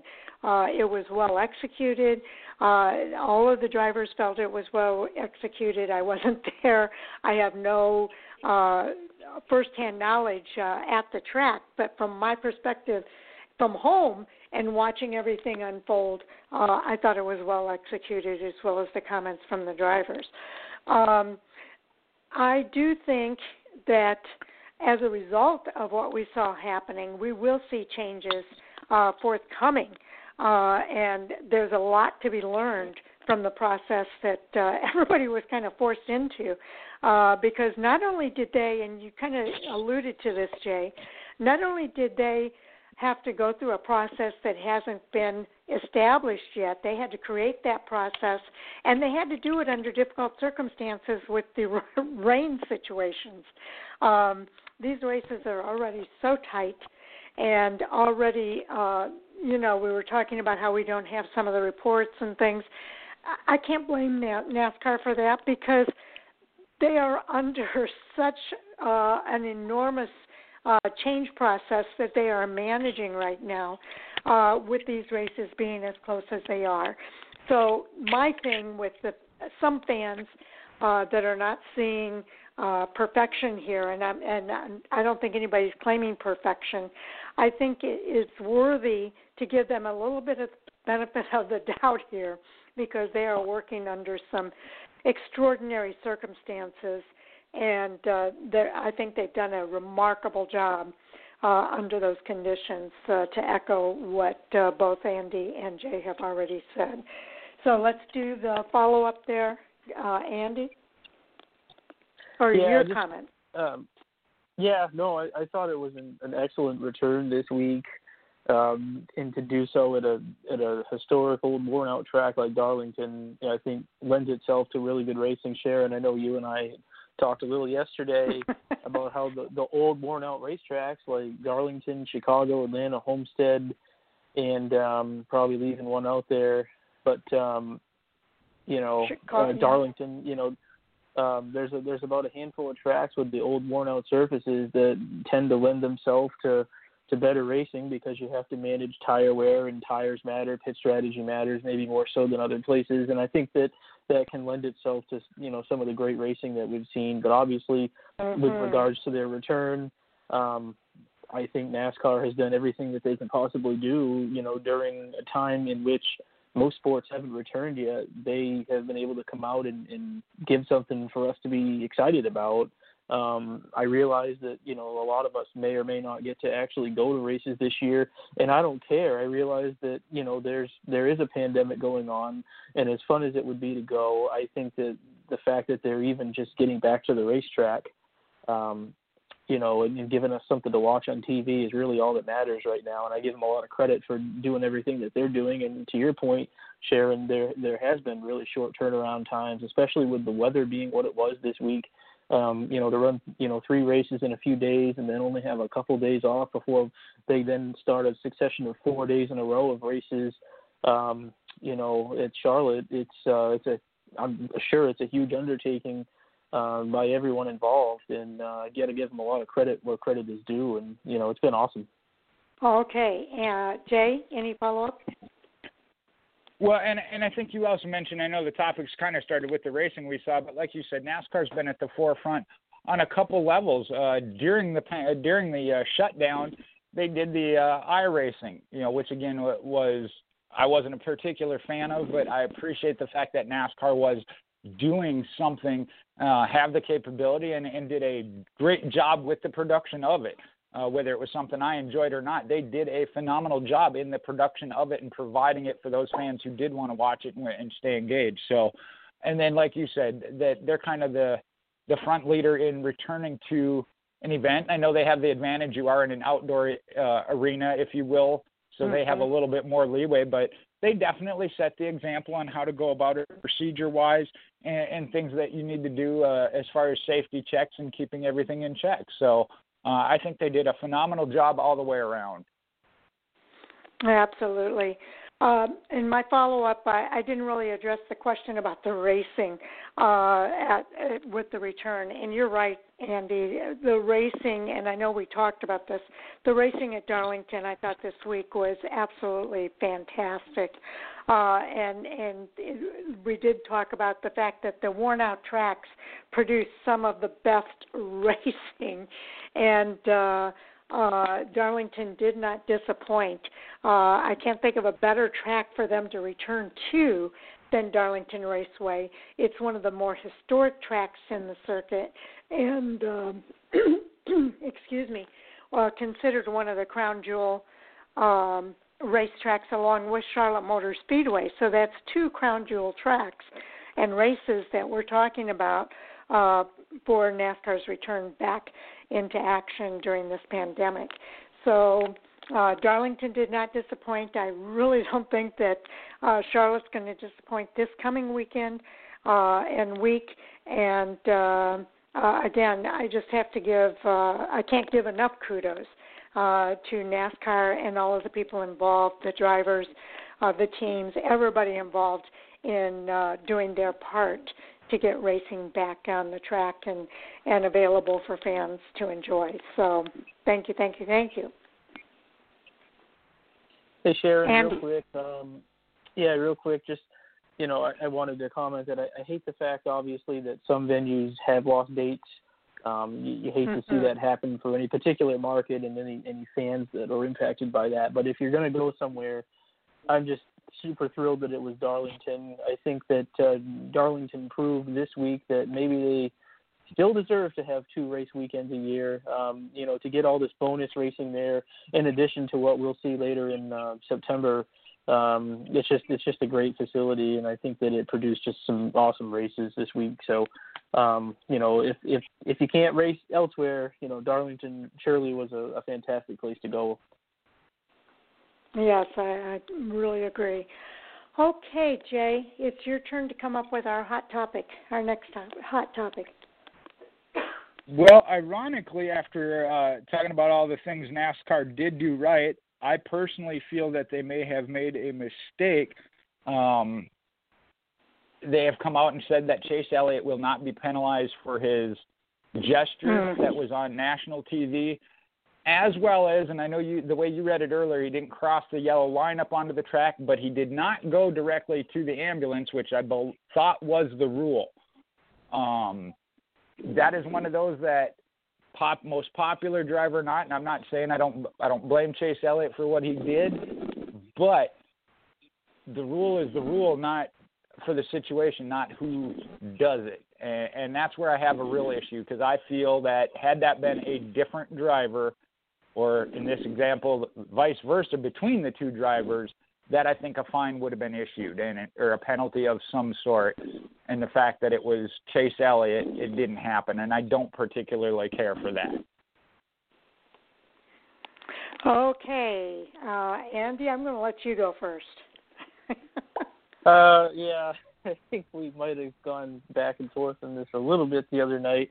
I actually would have to look at the rule book, because this is a rule that was issued a few years ago with regards to drivers entering a hot track, and, obviously the gesture, which we saw, but specifically to the topic of a driver exiting their car and going up onto the racetrack or near the racing surface. I would have to look and see if that's been changed. I don't think it has, but I honestly don't know. So I would have to do some research on that. I saw something from Steve O'Donnell that a fan had sent to him on Twitter, and he had pretty much alluded to the fact that was 6 years ago, when the rule that was being referenced was 6 years ago, which means maybe there's been some minor updates to the rule book that we don't know about that maybe have alleviated some of the penalty on that. I don't know. I'm just speaking from speculation. But nonetheless, to Jay's point, yeah, consistency, is important. And it's hard to say if another driver did just that, if the verdict would be different. You do want to see consistency, and you want to see the calls be made all the time. But, I totally get why Chase Elliott did what he did. I think we can all agree on that. But, so the other night when it happened, obviously my viewpoint was, well, good, he shouldn't be penalized, because he was done wrong. But, to Jay's point, obviously if another driver does it and gets penalized for it, that's a problem. You want to see that consistency. So I do agree in that aspect that you would hope that if Kyle Busch were to do the same thing this weekend at Charlotte, that they would come to the same verdict. So, but as far as the rules themselves, I really don't know if there's been any kind of updating, but the rule was implemented several years ago, so I don't really know if it's been relaxed or if it's the same or what the situation is. But nonetheless, I think the point here is consistency in calls, and you would hope that moving forward that they would make that same exact call for anybody else. Yes, I know. I saw the tweet that you're talking about as well that was sent to Steve O'Donnell. I thought I had saved it here, and I can't find it right now. But you're right. Steve O'Donnell came back. He said that was 6 years ago. Things have changed. I think what makes it confusing for fans is that they're not aware of the change. And so that's why I think a lot of fans are upset. So maybe the one thing that NASCAR could take away from all of this is that if there are changes that are made, maybe they can, and I don't know if that's even feasible with everything else that they've got to deal with right now, but perhaps they could do a better job of maybe communicating with the fans when changes like that do take place. But here's the thing. Here's the bottom line, I think, from that situation, and that is that I don't think at any point, Chase Elliott was in any danger. I don't think he put anyone else in any danger at any point. And I do think that NASCAR made the right call. One thing I think Chase Elliott was very conscientious about is staying below that yellow line. And could he have handled it a little bit differently? Certainly. But to the point that we've been making here, we all understand his emotions at the time and what he was going through and why he was as upset as he was. I think NASCAR chose to, since no one was in any danger, to let it go. And, was it the right call or the wrong call? I think in this particular situation, I think it was the right call. Now, Jay, I know you would probably disagree with that, so I am really curious to hear what your thoughts are. Well, like Andy said, then if Kyle Busch, and I'll just take him off the top because that's one of the other on the opposite end, more polarizing, does the same thing, that then the call is consistent. And from my viewpoint, what decisions have been made and calls up to this point now, and I will give you that, maybe that rule has changed or been laxed, which I'm not sure it should be. We know why that rule came into place, and we've seen some incidences in the past. So I hope that they're not going lax on that rule, because that is a huge safety one. And again, especially being at dirt tracks, I see come into play a lot. The other is within the garage area, or in this case, the pit area of a dirt track. But for safety reasons, that there is a reason, a very good reason that rule is in play. And I understand, and I'm not saying that, like you said, that he wasn't necessarily in danger, but that the rule is black and white. If it is now that you can't go up above a certain line or whatever, and he didn't, then okay. The gesture itself is also a part of my issue, and I'm not one that truthfully is opposed to it. If it's on TV, it doesn't bother me, but I know there are people that do, and again, NASCAR's got a reputation to protect. If something like that happens, that they need to take action or show that it's not acceptable. Like I said, I just feel like that maybe because of who the driver was in this case, that got let slide. And it's not that Jay, it's not. What's that? Oh, he was just telling him he was his number one fan. I think that's all that was anyway. And like I said, I understand that. I actually would be okay with that, but not everybody is, and it's not a corporate. How do you want to put it? A corporate's not going to back that kind of action. Right. And you've got to keep in mind, like I said, the consistency is where my issue comes in. So, Andy, what's your follow-up? Well, yeah, I agree with Jay 100% about the consistency. If NASCAR is going to make the decision that they made for Chase Elliott, you would hope that no matter who it is moving forward, if they were in that exact spot, that the exact same verdict would be made, because consistency is important. We've seen, some inconsistencies and whatnot in the past, and, you would hope that, moving forward that they make that same call, because I think that's something that I think disappoints fans more than most anything else is, favoritism and making, certain calls based on whomever's involved in something. So you want to see it be consistent, and you would hope that, like I've said a few times already, moving forward, hopefully it's the same for everybody. Yes, and I do agree with your assessments there. It's the consistency that fans look for. And I think NASCAR maybe could have done a better job of communicating the changes, if there were changes that happened somewhere within the last 6 years with regard to this particular policy. But you're right, they want the consistency in the call, and making sure that if that's the way it's going to be for Chase Elliott, that it's like that for the other drivers as well. That being said, we are coming up on the end of our 2 hours here on Fan4Racing Radio. We will go off the air right at our 2-hour mark. However, we will continue recording the rest of the conversation should we have more to discuss here. So fans who have listened up to this point, you can just fast forward to the 2-hour mark to hear the rest of that conversation. I will post on Twitter when the podcast is available. And for those listening on the podcast, they'll be able to listen straight through. So with that being said, I agree. It's the consistency that everybody's looking for here. And NASCAR has an obligation, I think, to make sure that happens. And I know that has not happened necessarily in the past, but I do see NASCAR trying to make strides to make improvements, and maybe this is one of those areas. So with that being said, are we on a follow-up round here, or did we just do that? No, I think we're good. Okay. So let's go ahead and move on to the next topic, and Andy, I'll go to you for that. Did you want to throw anything else, Sharon, topics-wise, or I think Jay and I have done so far? Yeah, I'm kind of in between things here, so if you've got something, Go ahead and go with it. I'm going to actually defer to Jay if that's okay, because I don't have a ton on my list. So let's see what Jay's got up his sleeve here. Okay, Jay, what's up that sleeve?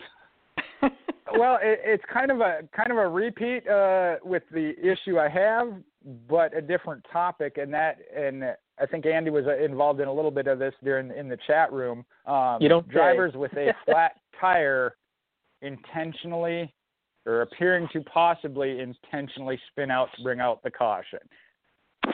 And I know that's come up before. Drivers have admitted it, and then they said NASCAR, this is my opinion on what NASCAR said, hey, if we can't prove it, we're not going to penalize you. If you admit it, we have to do something about it. So there again, I don't particularly like that answer. There were a couple incidences over these 2 Darlington races where people made it comments that they was, I guess, and I don't remember if it was Mike or Andy that said that they were hearing over the radio people calling out one driver, but then the next one didn't get called out, which I thought looked even more intentional. So I just wanted to see what your guys' feedback was on that. And again, the consistency. And I don't want to see NASCAR have to make those judgment calls, but again, it's how far do you let them go before you make it? Andy? Yeah, obviously, we did discuss this a little bit earlier in the week, Wednesday night during the Cup race. There was a spin, I think, by Ryan Newman on Sunday, and then Matt Kenseth on Wednesday. And personally, to me, I thought they spun out because they had a tire go down. That's all I really thought. I didn't actually think that it looked intentional, but I heard some chatter on the scanner as well as some stuff I'd seen online that seemed to indicate that there were enough people that thought that it seemed suspicious. So that's why I brought it up. And then, of course, we got in a little bit of a debate about that the other night. But to me personally, since I don't drive a race car, I don't know what it feels like to have a flat tire going that fast. So I can only assume that it's hard to maintain control. But that being said, there is a distinct advantage to spinning out the car and causing a caution so that you don't lose a lot of track time. If you come to pit road under green with a flat tire, you're going to lose a lot more time than if you bring out a caution. So there's an obvious advantage. I think we know that. But to Jay's point, you can't prove it unless there's some, something on the radio about it. There's really no way to prove it. But I think any driver would know what the advantage is if they have a flat tire to bring out the caution. So I'm not sure anything would need to be said on the radio anyway. So,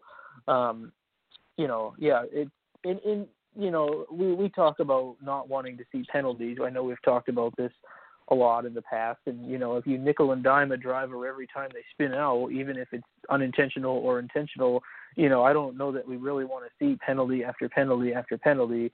And again, personally, to me, I thought they just spun out because they had flat tires. I didn't really see anything malicious in either case. So it's probably best to just let it go and move on to the next race. I'm sure that when cautions come out, sometimes it benefits drivers and sometimes it's a detriment to other drivers on the racetrack. But cautions and flat tires and spins and wrecks are all part of racing. So, it's just a matter of, whether it's intentional or not. But I think that probably 9 times out of 10, you're not going to be able to have any hard evidence against it either way. So I think we just have to accept the fact that those incidents are a part of racing, and we just move on. Yeah, I'm with you, Andy. I didn't really see it as anything suspicious. I thought they had flat tires. I think that's kind of hard to fake. And they lost control of the car as a result of that and spun out.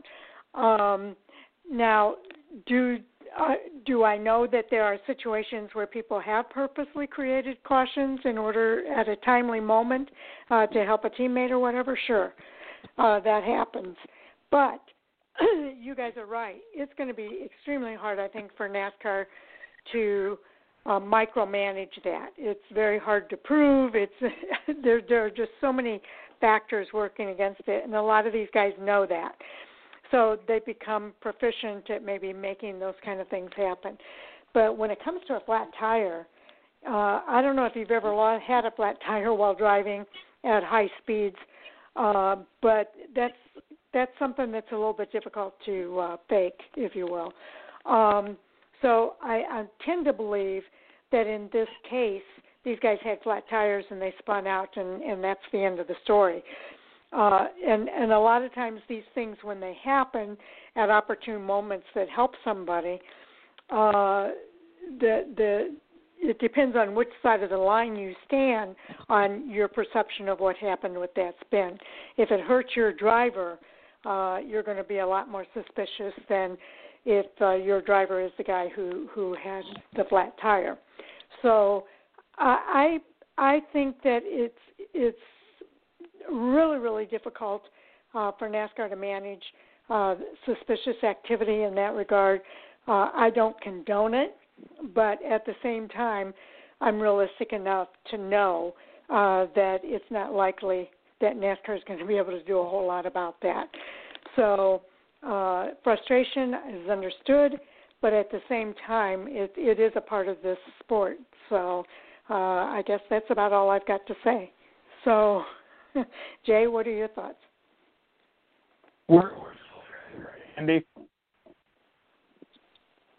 Jay, we can't hear you. Jay? You can't hear me no more? Oh, now we can. There you are. You're back. Okay, I said, Andy, we're still friends, right? I believe we are, yeah. Okay. Well, you left a little bit out to that story there. The drivers you mentioned, the one that brought me into the conversation was when Clint Boyer spun out and nobody in the chat room said anything. That's where I got fired up because to me, that one looked the most like an intentional. And to me, I'm not disputing that they had a flat tire. I'm not disputing that it is hard to control. But it's when they get to the bottom of the track and it hasn't spun out yet, and there is another hard turn to ensure it does. And again, it goes back to Bubba Wallace actually got warned, I believe, by NASCAR for doing it when he did it. The ones that Andy mentioned there, along with the Clint Boyer one, which he didn't for some reason, nothing got said. And I know you said there was chatter amongst other teams. And that's bound to happen. Again, like Sharon said, depending on which side of the line is it, your driver, your favorite driver, your team driver, whatever. And I by no means do I want NASCAR involved in making a call like that. But I do think that it needs to be readdressed again because that was 3 different, very specific ones that were on camera that certainly looked like I said, when they got to the bottom of the track, should have been able to get it under control, slow down and straighten it out and then go. But all of a sudden there was another hard turn and it went all the way around. And going back to Bubba Wallace's, his was with just cause because he had actually gotten it onto the apron, straightened out, and then all of a sudden looped around. And there ain't no way all of a sudden if you didn't spin out coming off the banking with it going straight, you're going to loop it around the way he did. So that one was one where I would have backed NASCAR penalizing him because that one was pretty obvious. But just because somebody's better at it doesn't mean they should get away with it either. Okay. Andy, your thoughts? Oh, it's okay, Jay. Everyone likes to pick on Clint anyway. But no, actually, because I was listening to them, I can just maybe try to tell you what happened. Obviously, he got tight behind a couple of cars in front of him and smacked the wall off of 2, I think it was. And it did, in fact, cut the right rear down, which is why they spun. There was no, in case anyone's wondering, there was no weird communication or anything. It was all of a sudden, because the Gander is actually probably like 5 or 10 seconds ahead of the broadcast. And all I heard was, oh, crap, we're wrecking in 3 or whatever it was. And then next thing you know, you saw him spin around. And then as the car came back to pit road, the right rear was clearly down. So, if anyone thinks that it was malicious or intentional, that's just not the case in this incident. But which is why I didn't even mention it because it didn't even cross my mind. In fact, I was referring to the other spins because when we brought the subject up, it was actually, I think, before that even happened with the 14 car anyway. So it was regarding, I know the 6 car brought up some discussion on Sunday and the 42 car brought up some discussion on Wednesday night, and then obviously Clint spun. But again, that was because of a right rear because of damage from hitting the wall. So And I don't know about you guys, but I don't know how many Cup cars you've driven, but I have never driven one, so I don't know what it feels like. I don't know what it feels like to have a tire go down and try to save it or keep it straight or anything like that. So can't really talk about it. I've never driven a Cup car. I don't know. Yeah, I kind of tend to agree, Andy, because you can be down and hit something. It could be even the incline. You know how the incline meets the apron? That could kind of throw things off a little bit, enough to make you make a turn that you weren't expecting to make. So I don't really, I feel somewhat uncomfortable in these situations that you guys are referencing because I did not see what you're telling me that you saw. So that makes it a little hard for me to, I guess, fairly comment on it. But I just got to believe that a tire like that is something that's going to be difficult to fake. And there just might be a lot more to it than what meets the eye as an observer. So if there is something more to it, it is wrong. And I would think that these guys would have enough integrity not to do those kind of things. But we know that when it comes to competition and keeping a sponsor, and especially during difficult economic times that we are experiencing now, that it's not out of the realm of possibility either. So I'm at this point, I just got to hope and pray that these drivers are not doing dishonest things on the track to manipulate a race. So I'll just leave it at that. Jay, any follow-ups? Again, I'm not disputing that they have a flat tire or that occasionally it can't be saved, but there have been a couple that makes you wonder, especially, unfortunately, again, when it comes to certain drivers, and I know the history with Clint Boyer in particular, that he might get targeted a little bit more because of said incident with Michael Waltrip Racing. But I also look at some of the lower tier teams that can afford to wreck their car, that have a flat and don't spin out, as well as guys that go 180, 190 miles an hour and get 80 to 90% sideways and can save it, at top speed. These guys are the top drivers in the Cup level for a reason. But when it comes to having a flat and they have to pit and it's going to cost them, all of a sudden they can't handle the car. Well, like I say, it would really make me sad to think if that's what's going on. But it's not outside of the realm of possibility. Okay. Jay, do you have any more up your sleeve there? No, those were the two that came up, like I said, come up during the chat room there that we had during the race. Overall, again, I know I had a couple of things that I wasn't happy or liked about what's going on, but I would say as a whole, again, NASCAR did a phenomenal job getting back to racing, the way they went about it, procedures, things they did to ensure that the drivers, again, they didn't get practice time, so the competition yellow. And I think there's some very intriguing things when it comes to Wednesday night racing. I know we saw some TV numbers that came out, maybe not have been as good as what was expected. However, the rain came into play. So I'm really excited about the future of NASCAR. And I know the schedule, the way the rest of the year is going to play out is going to be hectic and jumbled and confusing, but they're doing a phenomenal job. You got to give them that, without a doubt. And, again, not a position I'd want to be in by any means because, like you said, there's things people screaming, well, you didn't do this, you didn't do that. Okay, what about the lot of things they have done well, Exactly. And I agree with you 100%. I am happy to see the racing back, and I'm looking forward to how we proceed from here and what some of the changes might be moving forward, even though I've got a bad feeling that some of those changes might not be changes that I'm really happy about. And I'm referencing Chicagoland Speedway and Iowa Speedway. I hope that the rumors are not true. I hope that Chicagoland can resume races in the 21 season, as well as Iowa Speedway, and we can move forward from there. But we'll see what happens. Time always tells the rest of the story, right?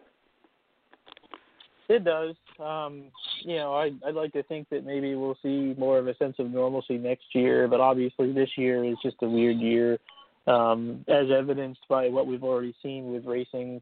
I've never seen a season, get, messed up this much, for lack of a better term. So, but I'm just glad it's back. I think that they probably went through a lot of red tape to even get this far. So, if we have to settle to watching races on TV with no fans at the tracks this year, I'm okay with that. I think that, they're going through a lot of work and effort to even provide what they're providing for us. So I'll take it. I really can't complain that much. I think things could be worse for sure. Okay. Let's go ahead and do our roundtable here. And go ahead and close it out then. And, Jay, we'll go ahead and start with you on this one. All right. You can follow me on Michael Husmann at Facebook and Mopar MJ8, Twitter and Instagram. Not real sure yet what I'm doing this weekend. Got a lot of options. Again, Magnolia Motor Speedway right here in Columbus, Mississippi, opening back up with fans, having a world championship for 602 crate late models. So if I'm around town, obviously I would expect to go over there, but got a couple options outside of town too, so don't know yet. You'll have to tune in. It'll be a surprise where I pop up. Okay, Andy? For Twitter, Laskey14, and I'm going to actually write something, hot topics related this afternoon. I'm talking specifically about midweek races. I purposely didn't address it on the show because I want to write about it, but I think that I'll just to give a preview, I think NASCAR might be onto something, so I'll give my opinion on that. And just got to give we didn't really talk about it, maybe you guys did earlier, but just a huge shout out to Chase Briscoe yesterday. Obviously, I think most everyone knows I've been a fan of his for a bit. Sharon, I know you're a fan too, and I think, Jay, your girlfriend's a pretty big fan too. So just huge win yesterday. I think, I've been watching this for 19 years, and to me, that one ranked up there with Ward Burton's 02 500 win. That was just a big deal for a lot of different reasons, and just an incredible race. I think that just tells you what Darlington can produce, and just awesome. So I just wanted to give a shout out to him and his team, and I think I can speak for everybody that we're all thinking of him and his family this week. Yes, and I'm glad you brought that up, Andy, because we did get a chance to talk about it, and we all kind of had the similar feelings about it. Jay, correct me if I'm wrong, but I do think that everybody was happy to see Chase Briscoe in victory lane after that event, and everybody felt the emotions that he was experiencing. And it was definitely one for the record books as far as I'm concerned.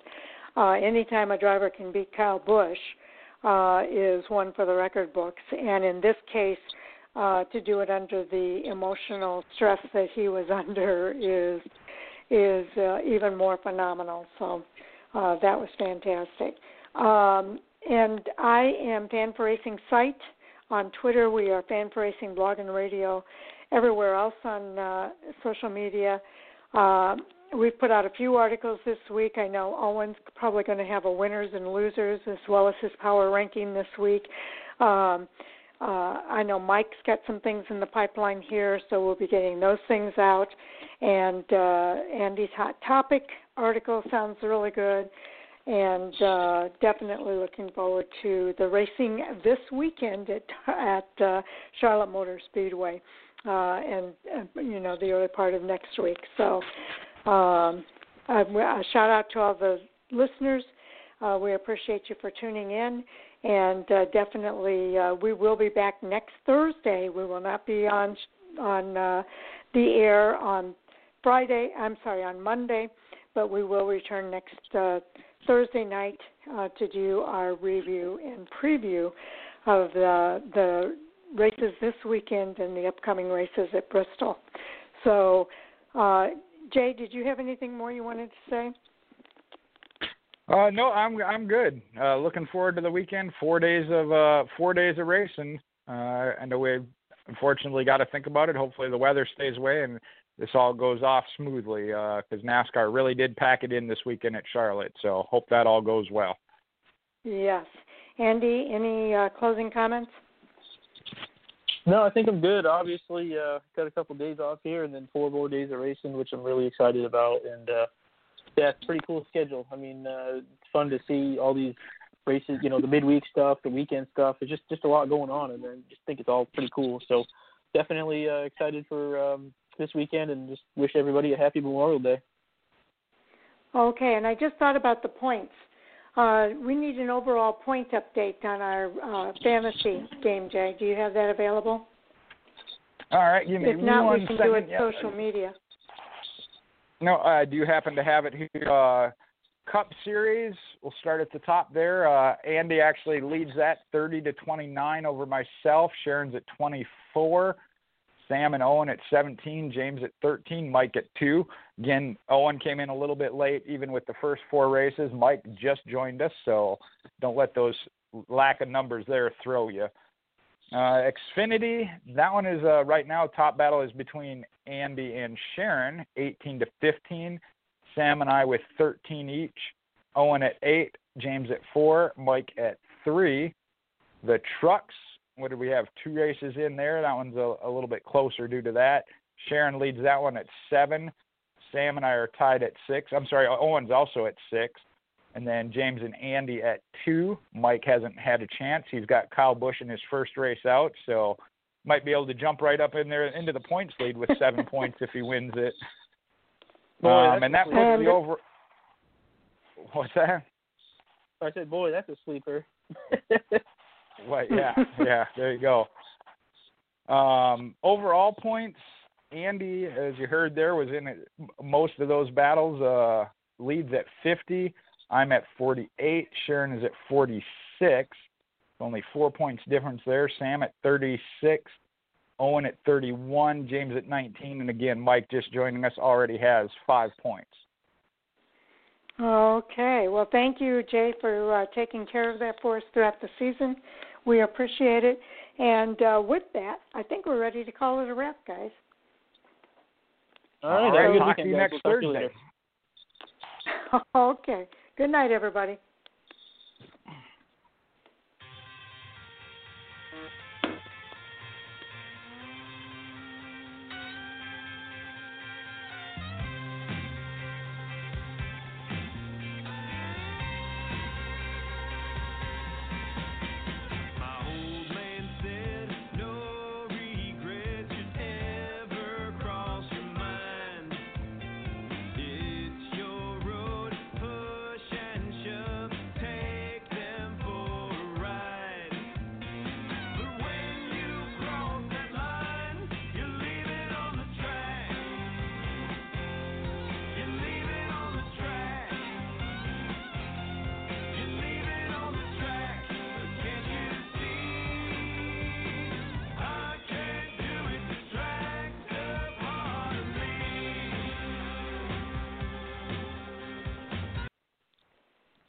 Lucky Land Casino, asking people, what's the weirdest place you've gotten lucky? Lucky? In line at the deli, I guess? Aha, in my dentist's office. More than once, actually. Do I have to say? Yes, you do. In the car before my kids' PTA meeting. Really? Yes. Excuse me, what's the weirdest place you've gotten lucky? I never win and tell. Well, there you have it. You can get lucky anywhere, playing at LuckyLandSlots.com. Play for free right now. Are you feeling lucky? No purchase necessary. Void where prohibited by law. 18+. Terms and conditions apply. See website for details.